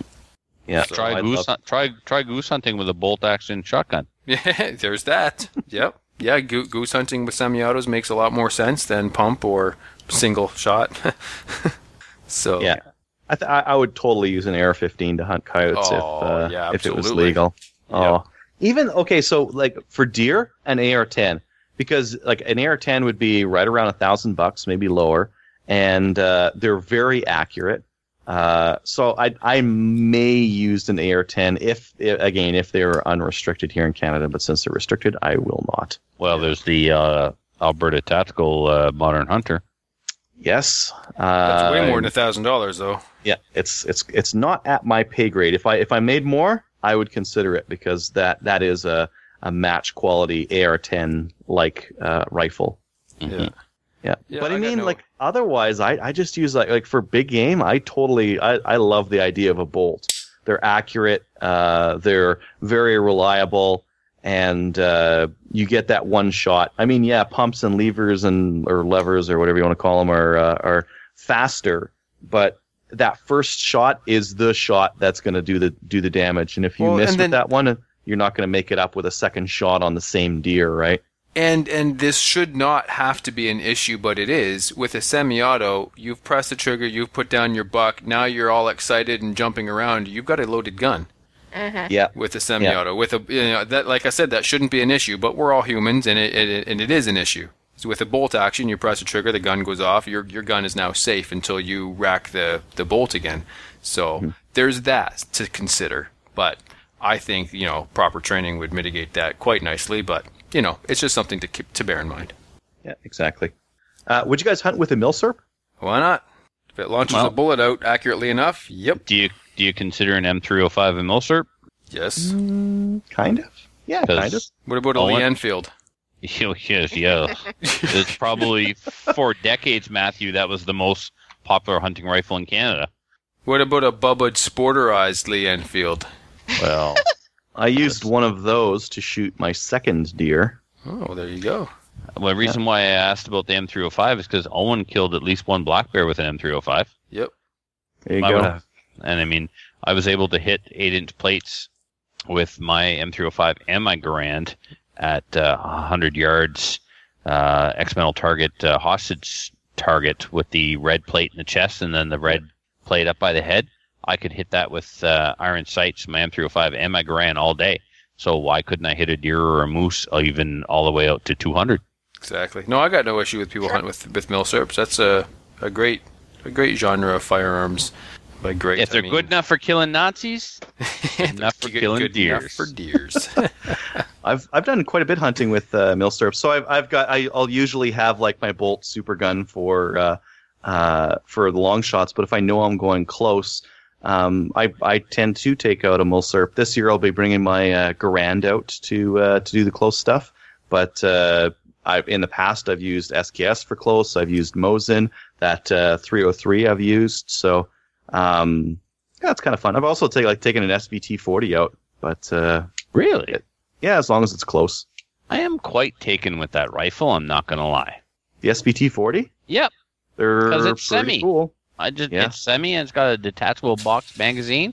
I don't understand why this didn't take off and become a bigger competition for the Garand when the Americans were carrying the Garand and the Soviets were still carrying the Mosin and the Germans were carrying the Mauser. Their main battle rifles were still bolt action rifles, but the SVT-40 existed. I don't understand why it wasn't more popular. What don't I know about the history of these rifles? They're a pain in the butt to disassemble, and if you're like a conscript and you're not like a professional soldier, disassembling that SVT-40 is a total pain in the butt. There's lots of little recoil springs. Taking the main recoil spring out is a little bit tricky, and if it accidentally shot off, your recoil spring and the guide rod and whatnot are like in the snow somewhere, and you have to clean it because it's they're shooting corrosive ammo, right? So you have to clean this stupid semi-automatic rifle when the good old Mosin from the 1800s was a lot easier to clean. So I think it was their conscripts kind of a thing, right? Okay. So the ammo back then was corrosive as well as the newer corrosive ammo. And, yeah, cleaning those in the field, obviously, you're right, would have been an issue.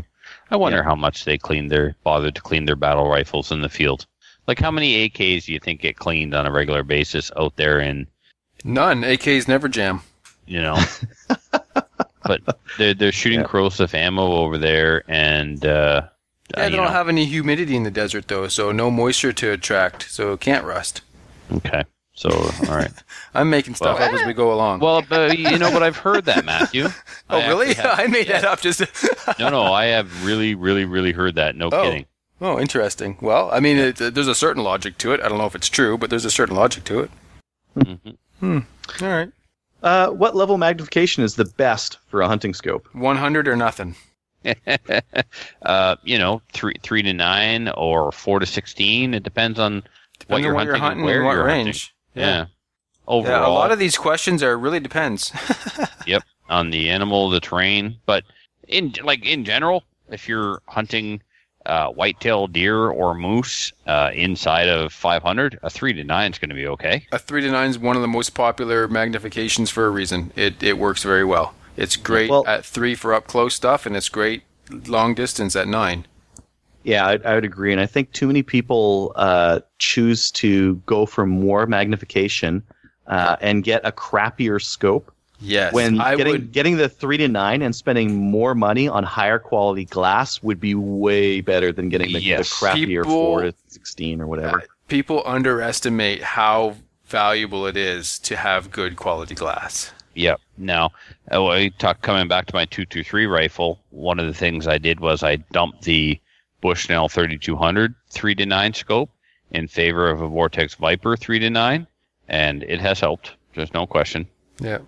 Yeah. But well, I mean, the 3200's okay, but it's not like the Viper's like what 3 times more expensive? Maybe double. Yeah. Yeah. So the glass will be better on that thing. And the surprising thing is that you take take that Viper 3 to 9 and compare it with a Tasco 4 to 14 or something like that, you'll see more and you'll be able to resolve more with the Viper than you will with the Tasco. Yep. The more magnification doesn't matter if it's not clear and you can't see it. It's like zooming in on a low res picture. You just get bigger pixels. Mm-hmm. Doesn't become any clearer. It just gets bigger. Well, and then they're harder to acquire the scope picture because they're like more finicky when you've got those higher magnification. And scopes. the higher magnification, the smaller the exit pupil, which means you have to put your head in perfectly the right spot every time, and it's hard to find even your rear image.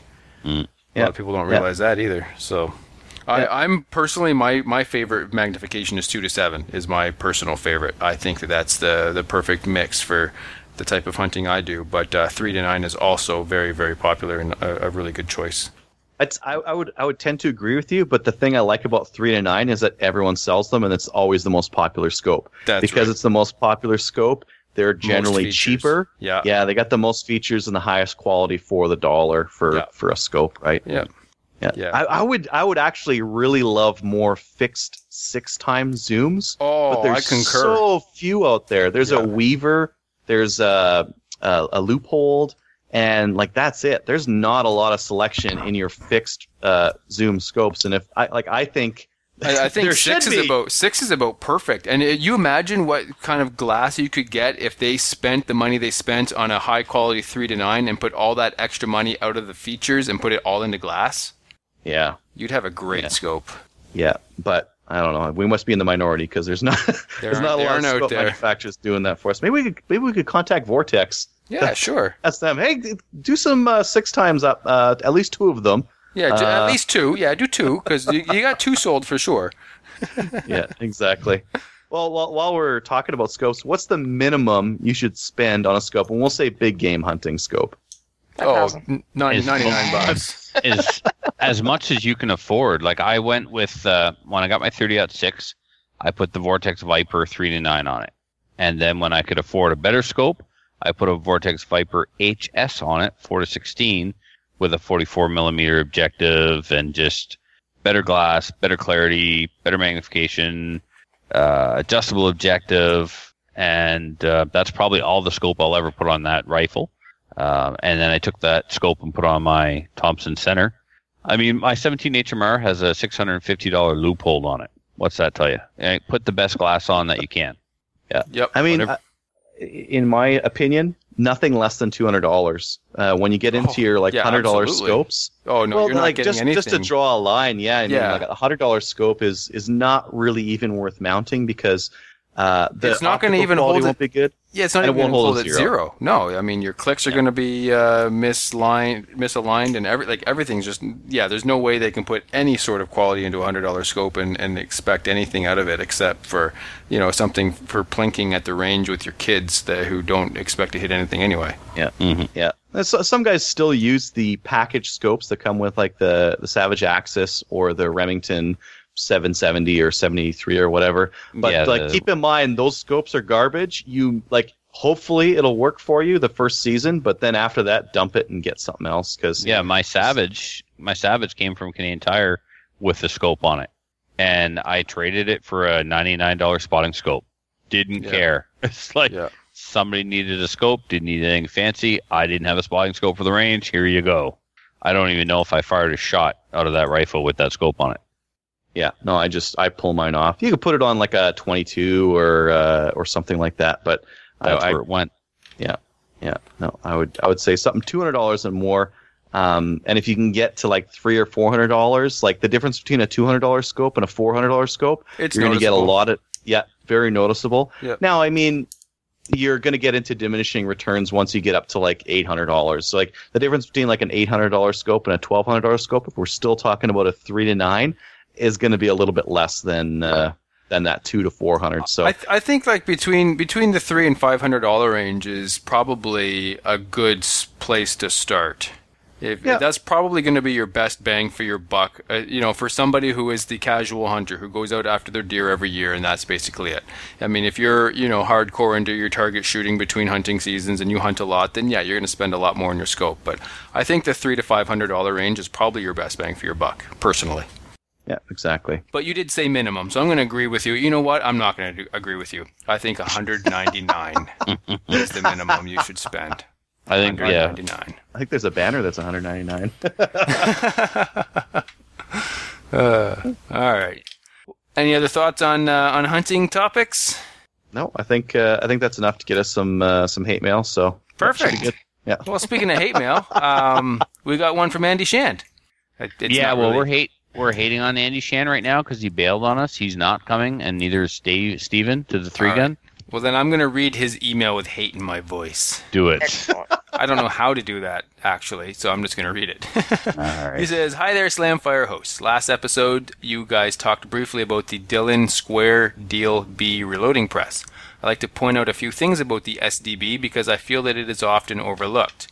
Of all of the Dillon progressive presses, the SDB is the quickest, easiest, cheapest to change to another caliber. Like many, it's a simple matter to switch tool heads with preset dies already in them, so no adjustment is required.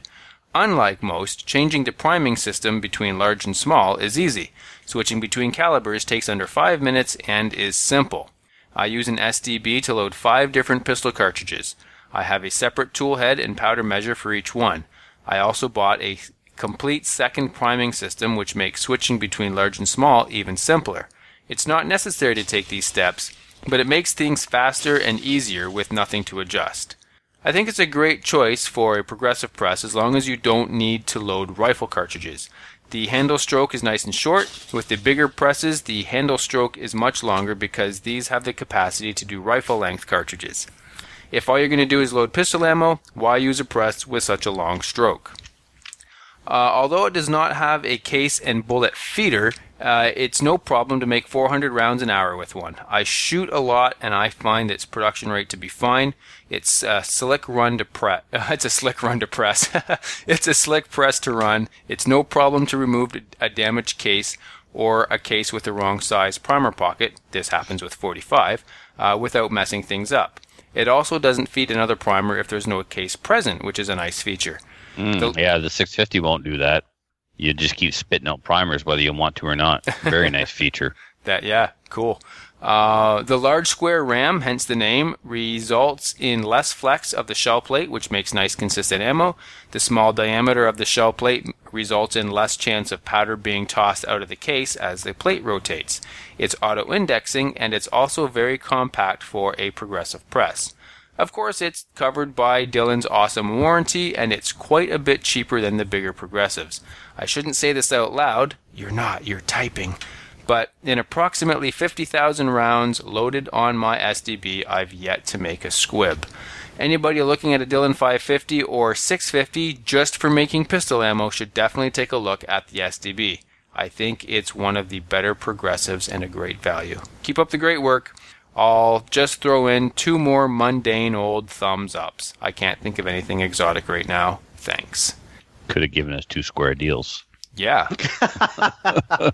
I loaded on his press, and he's right. I wouldn't buy another 650.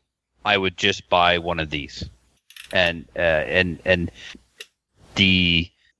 would buy this. I would recommend this before a 550 anytime. And again, especially if you're only going to do pistol ammo, you don't need the bigger, heavier press. Proprietary dies, but inexpensive. So who cares, right? No, it really is. And it's the underdog.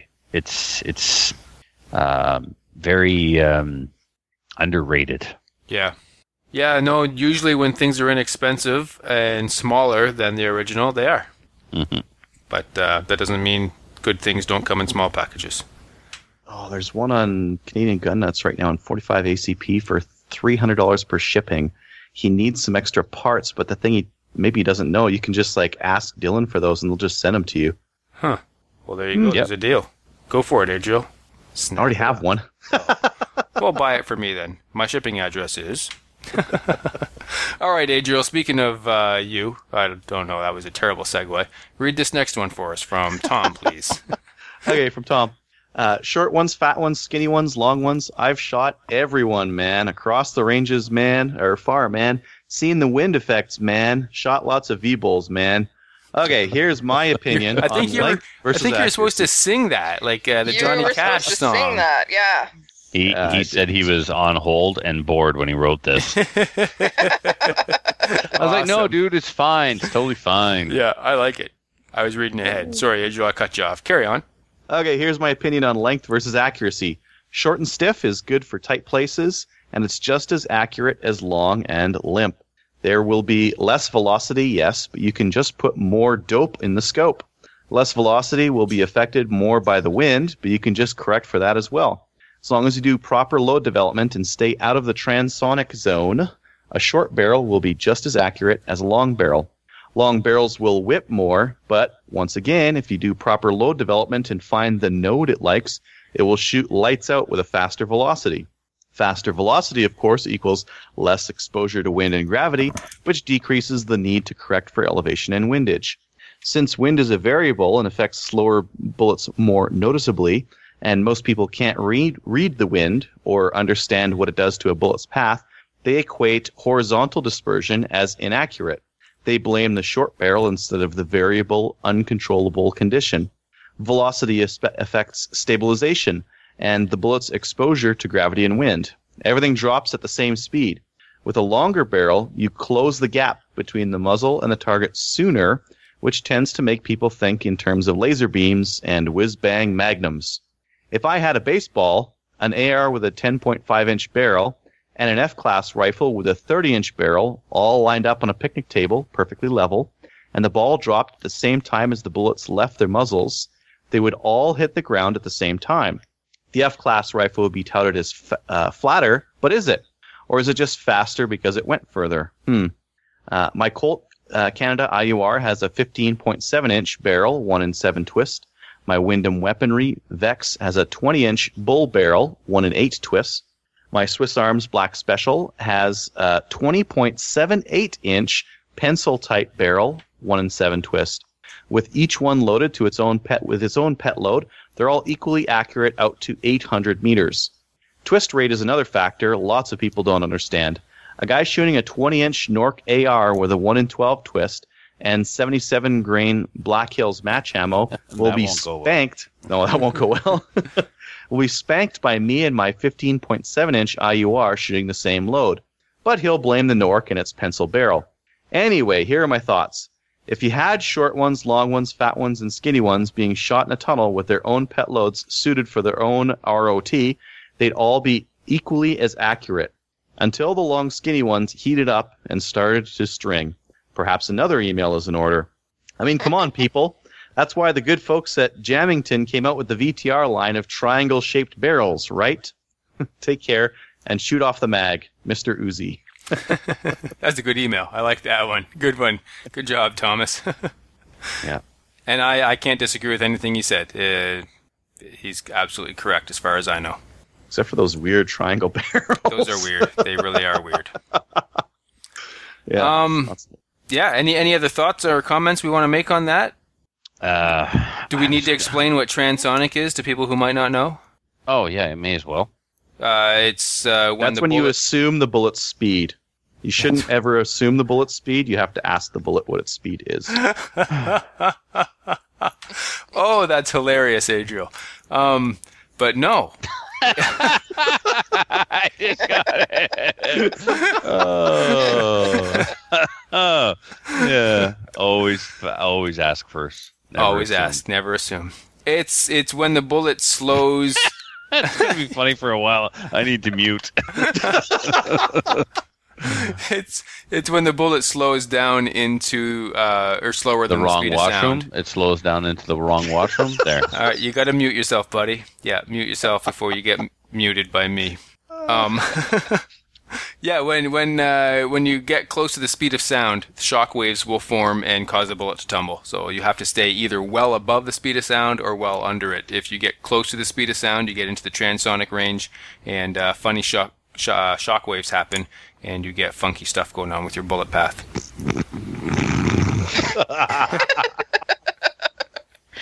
You okay, Trevor? He is not. All right. Trevor? Kelly, you're sounding good. Why don't you read this next one from Kevin? Okay. Now, I've been coming in and out of, so if I drop, you guys pick it up, okay? Okay. All right. Hi, Slam, for our hosts. Talk about missed opportunity when talking about Iron Sights. At Appleseed, we teach the analogy of good child, bad child. The good child stays close to you and does exactly what you tell her. I like the fact that he said her, by the way. The bad child takes off far away and does the exact opposite of what you tell him. It is the same with Iron Sights. The front sights is the bad child, and far away and opposite. You get the idea. So Kevin's right. We talk about good child, bad child. So the child that is good is the one that's closest to you. So the rear sight, and the one that's bad is the one that is the front sight. So yeah. So we use that in analogy. You guys did a pretty good job of explaining it last week. So, anyways, I'm gonna bring in a car on. analogy at some point here. I just wish that Kevin had access to his own show to talk about this stuff on. Oh wait. All right. Yeah. Okay, he goes on to say that I have a Leopold Mark AR scope for my ACR, and it's in mils. My adjustments are 10 clicks equals 1 mil, so generally use 3 clicks to equal 1 MOA. It isn't perfect, but it's close enough. Again, rounded up. As the AR barrel lengths, I agree with Adriel and Matthew. A shorter, stiffer barrel should be more accurate, but obviously it won't have the same velocity as a longer barrel. Why choose, though? Get one of each. And he's right. Also, due to the restrictions of short barrel rifles in the U.S., 16 inches plus AR barrels are much more common. It might also be something to consider if you plan to travel to the U.S. for competition. You will not be able to bring a short barrel rifle into the U.S. And he's right on that, too. I just got caught up on the past couple of episodes, and they were great. I especially enjoyed the one with Reg Wales. I give 2 thumbs up, Gold Star, and the Ace of Spades. Do you know why he gave the Ace of Spades, you guys? Because he is the Ace of Spades? Yeah, because he's the Ace of Spades on the Podcasters playing cards. Exactly. There you go. Oh, So and I just picked up the cards, and who do I got but the Queen of Spades? That'd be me. Well, you get cursed out a lot because we play a card game at this house called the Queen of Spades. And You she's never the- seem to want to be in my hand. Huh. That sounded so... That's terrible. Moving on. All right, Trevor. Yeah. This next one from Tom B again. All right. Thanks for writing in, Kev. Okay, from Tom B. Hey, guys, long time no here. Just thought I'd chime in about the last episode. Trevor is 100% right. The end. that's what he wrote. You're right. Perfect. Let's move on. I got your back, buddy. Thanks, pal. Trevor is 100% right about the rear and front sight adjustments. Sorry, Frosty.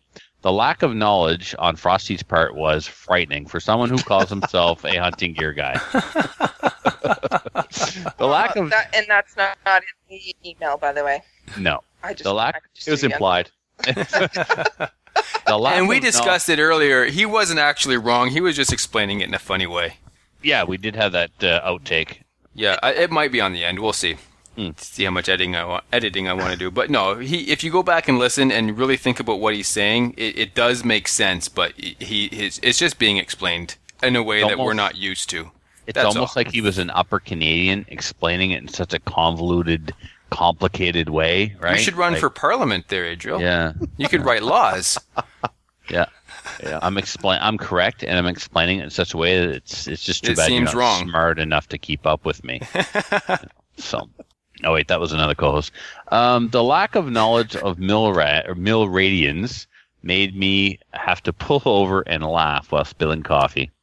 It's also pretty much 1 centimeter at 100 meters per 1/10 mil click, or like you said, a third MOA at 100 yards. And I was out with my AR the other day, and it is in mils. 0.1 mil times 100 meters equals 1 click. And I looked at that and went, I don't know what that means. 1/4, a half, 1 1/4, 1 1/2. Okay, try that, John. Hey, we're good. Excellent. So, anyway, it almost equals. Well, none of us have really worked with milliradians before. Now that I read this 1 centimeter at 100 per 1/10 of a click makes perfect sense. So, I mean, it's nice and simple. The math, like everything else in metric, it's all tens. It's easy. Exactly. Good thing your targets are in centimeters, right? Oh, wait, they're in inches. No, they're in inches. So that's why. Yeah. Because, with guns, everybody just tends to say imperial. Anyway. Right. So he carries... Continuing on, he says, so when people wonder why... Huskamawa? Yeah, own it. Carry on. All right. Huskamawa scopes have third MOA turrets. That's why. They're actually using mill-based turrets, but use a weird calibration to sound cool and sell junk. As for the SKS thing, I've decided to add to the prize pot. The winner will receive a Norinco SKS, an extra... all right, fine. An extra synthetic Monte Carlo stock, half a crate of ammo, and 2 more morale patches of my choosing to bring to the event to bring the event to a close. I had to order the patches from a far-off place, and once they arrived today, by the way, and customs sodomizes me on duty, I will send it all to Trevor. So I'll end my note with 2 honks for Trevor, since he didn't get any while standing on the street years ago.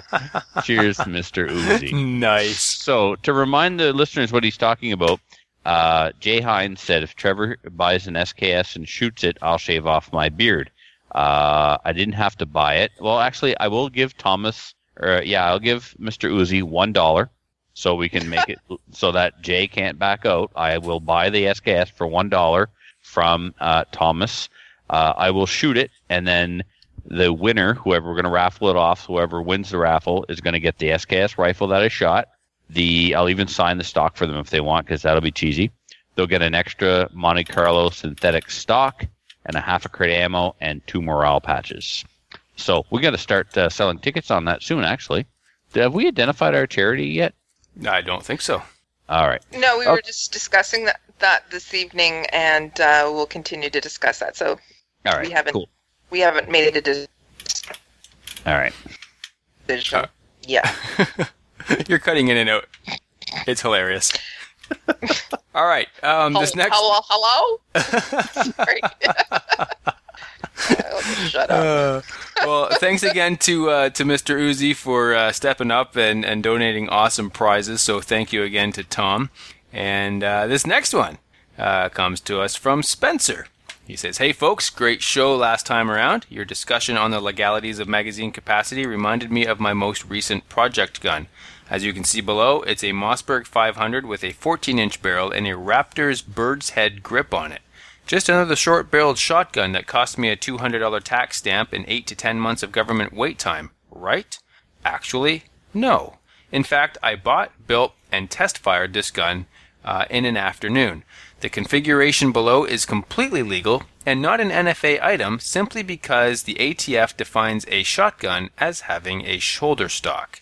This gun is pistol gripped, and I scrolled too far and lost my place, is a pistol grip only model that I got on sale from a local sporting goods store. Since it never had a shoulder stock, it is not a shotgun, but a firearm. And while any shotgun with a barrel less than 18 inches needs a tax stamp, the only requirement for a firearm is that the overall length is greater than 26 inches. This gun is 26 1/4 inches on the nose, so no tax stamp needed. Crazy, huh? Right now it looks kind of rough with all the different finishes and such. I'm planning on either using some Duracoat on it myself or getting it Cerakoted somewhere, but I haven't figured out a color scheme yet. Or just leave it because it's not a car. Krylon is what you need to get for that. It's just Krylon. You'll be fine. Or it's fine. No, you gotta spray paint it in your basement. I'm the guy who was trying to find a place to hydro dip Magpul furniture. What am I saying? He says, but so far it shoots just fine. No PSs this time. Keep up the good work, Spencer in Smyrna. That's pretty bad. Yeah. Yeah, that's mean looking. I kind of like it. I wouldn't even say it's pistol grip. No, it's like straight stock. Yeah, something take weird. your hunting stock and cut off the stock and just the part where your hand goes. That's got to walk into the web of his hand every time he shoots it, unless he holds onto the front really good. Really good. Yep. Thank you, Spencer. Thank you for once again bringing up the convoluted gun laws that we have in both of our countries. That's always a good time. Mm-hmm. This next submission is an audio submission, and I assume that was saved to the email or something. I haven't even heard it yet.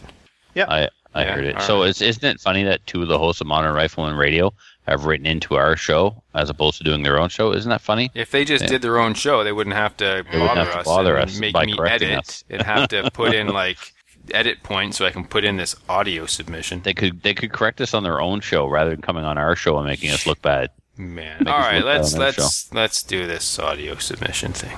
Hello, Slamfire gang and listeners. It's Brian from Modern Rifleman Radio. I still think technically I'm with Modern Rifleman Radio. Don't know. Haven't figured that out yet. Some more thoughts on barrel length for 3-gun for an AR. Something that didn't get mentioned, and I think it is relevant. The different length of gas systems. If you're going with a short barrel, you're into a carbine length or maybe even a piston length system, which generally, comparatively, is going to be more harsh to shoot than, say, a longer mid-length or rifle length. That has a factor in keeping the barrel pointed at the target for rapid follow-up shots, which are pretty important in 3-gun. So that's something I think the listener should consider. I personally prefer a longer barrel so that I can get a rifle length gas system because it's just that much smoother to shoot. It's not like a carbine length system is harsh and you're going to hurt yourself or anything. My goodness, it's 223, 556. The recoil is pretty minimal. However, it is noticeable. So I think that's one of the reasons that the longer barrels are as popular in 3-gun. Now, I could be wrong about that. They may be running a mid-length or carbine length gas system even with a longer barrel. Not sure. But that's just something that the listener there might want to consider. Whatever he or she gets, please remember, shoot safe, shoot straight, and shoot it often. All right, well, thanks, Brian. I have no idea what you said yet because I haven't listened, so I don't know what you said, but I'm sure it was great. It was about a gas system, apparently, and you should be considering your barrel length for your ARs. That's all I got. Beautiful. But I hope it was great, and this next one's from John. Whose turn is it? Kelly? Oh, mine definitely. Adriel. Well, let's do Kelly because it's short and she might not cut out as much, and then you can do the next one from Dave. Perfect. So from John, it says, "Hi guys, exactly. Matthew said it correctly, and they were good. But when there we go. Let's carry on. Yeah, we're done. Okay, so Matthew said it correctly, but when Adriel added in, he said it backwards. Just pointing this out. I always found it easier just to move the rear sight since that's the one that's most movable. And he's right about that. In the direction you want the group to move. Keep up the great work and stay frosty. Regards, John L. Cool. Did I cut out? A little bit, but it's cool. It's enough that we could understand everything you said. So We got the gist of it. Matthew was right. Adriel was wrong. Moving on. yeah. This next one's from Dave. Trevor, why do you hate me? I should come out to your course just to give you a reason. I don't need a reason, Dave. I'm filled with hate. Carry on. As for everyone else, Matthew, Adriel, and Kelly, thanks for reading my email and trying to answer. I would Hold order on. from Do we know why I'm Because getting you accused? weren't there to answer the question. I believe this is the guy that asked the pistol question, isn't it? Yeah. Yeah. So remember when we said that Trevor hates He's looking him. for the holster.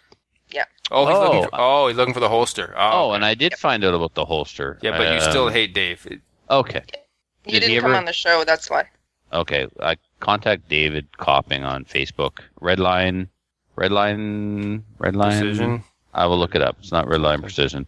It's Redline Tactical or something. Okay, I'll read his email here, and then you can grab it for the end. Thanks for reading my email and trying to answer. I would order from the U.S., but first I need to know what holster would fit. There are no holsters out there that I can find that are marked as for GP Mark 7, not even at Highlander Tactical or solely Canadian. So my search continues. My wife is not a shooter, but there was no strong objection to me going to Alberta. If I can get a holster, I will sign up, if there's still room by then. There's room on the waiting list. All right. I got it. Blade Tech makes them, and so does Red Hill Training. So look out.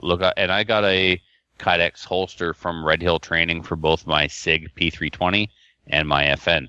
The FN was a single layer and it cracked, and he sent me a double layer for free. So, good holster. And if he sends you one that breaks, he'll back it up. Perfect. But Blade Tech is also making them. So whoever sells Blade Tech, like Amazon or eBay or whatever. Let's see here. If I can get a holster, I'll sign up, or maybe you'll do one of these in BC in a couple of years. That would give me some more time to practice and perfect my bad habits. Gold star for each of you three, and a lump of coal for Trevor. Thanks, Blind Sheepdog. Now that I have answered the question, I want that coal thing fixed. Yeah, just compress it under intense heat and you get a diamond. There you All go. right. I've added it as a gold star. All right. All right, this last one comes to us from John. Hello again. This is John L., who we just heard from a second ago. I was wondering, since I'm not a competitive shooter and have only shot bullseye pistol in the past along with various planking at the range. I think he meant plinking. But maybe he was planking, that internet fad from a few years ago. Yeah. Funny place to plank at the range, but whatever, you do what you need to do there, buddy. How do you set up your sights for competition on your pistol? By that, there was a smart-ass remark there, but I'm gonna filter and carry on. By that, I mean I set up my sight so that I can hit the target. I thought you weren't going to do... It's too late. It slipped out. Okay. Yeah, I think he means what distance do you zero at? Well, he says by that, I mean how do you set up the point of impact versus point of aim in bullseye? Okay, there should be a period there. In bullseye, you set the black bullseye on top of the front post and your bullets climb into the center. I put Dawson Precision fiber optic sights on my Glock 34, and I find that when I pick it up against a target, the fiber optic wants to center itself in the center of the bullseye or steel plate. Do you set it up so that the top of the post is where the bullet hits, or so that the center of the fiber optic is where the bullets hit, or some other methodology? That's what I do. I do the second one. Because the kinds of competitions that you do are so fast, it seems like the center of the fiber optic would superimpose on the center of the 80 zone or steel plate. Any help would be appreciated. As always, thanks for all you guys are doing. Yeah, what Trevor said. You set it up so that the bullet hits in the center of your fiber optic if you have a fiber optic. Because it's exactly that. It superimposes itself on the target and it's like a red dot. You just, wherever that fiber optic is, that's where the bullet hits. That's how we set ours up. Mm-hmm. So... Now, some people will set it up so that they still have that quote-unquote 6 o'clock hold. I believe the bullseye hold that his sight picture he described is often also called a 6 o'clock hold. I could be wrong. So in other words, your front post sits at 6 o'clock directly below the X-ring, and the bullets climb into the X-ring. Yep. We don't do that. We put the fiber optic right on top of the X in the X-ring, and that's where we want the bullets to go. if you're running a fiber optic. Now, for people who run just a straight blade site with no like white dot or orange dot or tritium insert or anything, just a square black blade on the front and inside your notch in the back, most people will try to get the bullet to sort of bisect the top of the blade. So like half the bullet's on top and half the bullet's underneath. So like the very tip of the blade is where they want to put their point of impact. Okay. So anyhow. Yep. So a lot of it has some personal preference in there, and you're fine zeroing between 10 and 15, and you'll be within the A zone at just about. Well, I had a 15 meter zero, and I got all my hits on 50 meter targets at nationals. Yep. No. Yeah. Exactly. You'll be fine. Okay, cool. That's it for emails. I don't believe we have any iTunes reviews, so we'll rip past that. We got a shout out for Daniel Shaw, apparently. So yeah, Daniel Shaw is recording. I was talking to him today. He's up to episode 103. So him and John McGregor were on 100 or 101, and he's been interviewing people up until his last one. Episode 103 will target the heartstrings and give you a lot to think about. And I definitely recommend that you go over and check that out. Just want to say, hey, welcome back, Daniel. And listeners, if you were a listener of Gunfighter Cast before, he's back and he's better than ever. So just giving you a heads up that he's back. So get over there and give it a listen. Perfect. And I have one for Nicholas, just saying hi. And he is the guy that actually writes the gun blog. Check him out. Cool. All right. Patreon supporters are... That's it? Yeah, huh? So you're just breaking up there again. Okay, that's cool. You just keep shouting out random things as you break up, and then your audio finally comes through 6 minutes later. That's cool, though. No, carry on. I don't think we have any new Patreon supporters this week, but we did have one person update. James updated to 5.56, so that's appreciated, of course. We do have a special show. We have 2 bits of special promo material for our Patreon supporters, and so those have gone out. So hopefully you guys have had a chance to listen to that. And anybody else who'd like to be a Patreon supporter, go ahead, sign up. It all goes to a good place, and you get extra content, which is really fun for us to make and for you to listen to. And if you don't believe me, sign up and find out for yourself. Well, quick question. If they sign up today, they still get, or if they sign up 3 months from now, they still get access to all the previous bonus materials, right? They don't just. All right, I think so. All right, cool. Yeah. So there you go. So you'll get the newest stuff. You won't miss out on anything. Right, you'll get all the old stuff too. Cool. All right. And if you don't, well, then I was wrong. And yeah, sign up anyway. Sign up anyway. Okay, so please join one or at least one of our national firearms associations. It's very important to support those who support us. So we have liberal government and power, and it's really more important than ever to be involved in the gun community. So sign up somewhere, help out. Join us on Gun Owners of Canada. We have a forum there where we post a show and chat with the listeners sometimes. So Gun Owners of Canada is a cool forum. You should definitely check it out. Please like us on Facebook. We're at 1,543 likes. We have, here we go, 116 thumbs up, 26 gold stars and counting, 2 flukes, 4 manatee flippers, 2 kangaroo thumbs, 1 safe space, 1 HK logo, 2 hobbit thumbs, 5 duck bills, 2 squirrel nuts, 2 honks, 2 1911 triggers, an ace of spades, a cartridge in a pear tree, and a pheasant in a pear tree. Pheasant in a pine tree. I think at the start of 2017, we're going to wipe these out. We're going to start again. Yeah. You know what? Although it is kind of funny bankruptcy. to see how long it could get. We'll see. Yeah. Well, you know what we'll do? We'll do like the Patreon supporters. We'll just list the new ones we get. We won't keep a running total. Whoa. So this week, don't tell me what to do. This week, for I'm going to read whatever I want to read, and you read whatever you want to read. Good enough. I think Thomas Bryant should put it to music. Oh man, I've heard his voice. Have you? Yes, it's very angelic. Kelly, have you heard his voice? Yeah, it's beautiful. Absolutely. Beautiful. All right. Totally. Okay. Should. All right. Well, angelic it's a word. It's a word. We are well past the 2-hour mark at this point, and Adriel needs to go buy guns. So can we hang up now? So we can hang up now. Okay. All right. Goodbye. Bye. Goodbye. So if you have any comments or questions for the show, please send an email to slamfireradio@gmail.com. Now go grab a gun and shoot something. When the talking is over, it's time to get a gun. Hey everyone, and welcome to episode 177, the pellet gun episode, if you will, of Slamfire Radio for October 21st, 2016. I'm one of your hosts, Matthew, the pellet gun guy.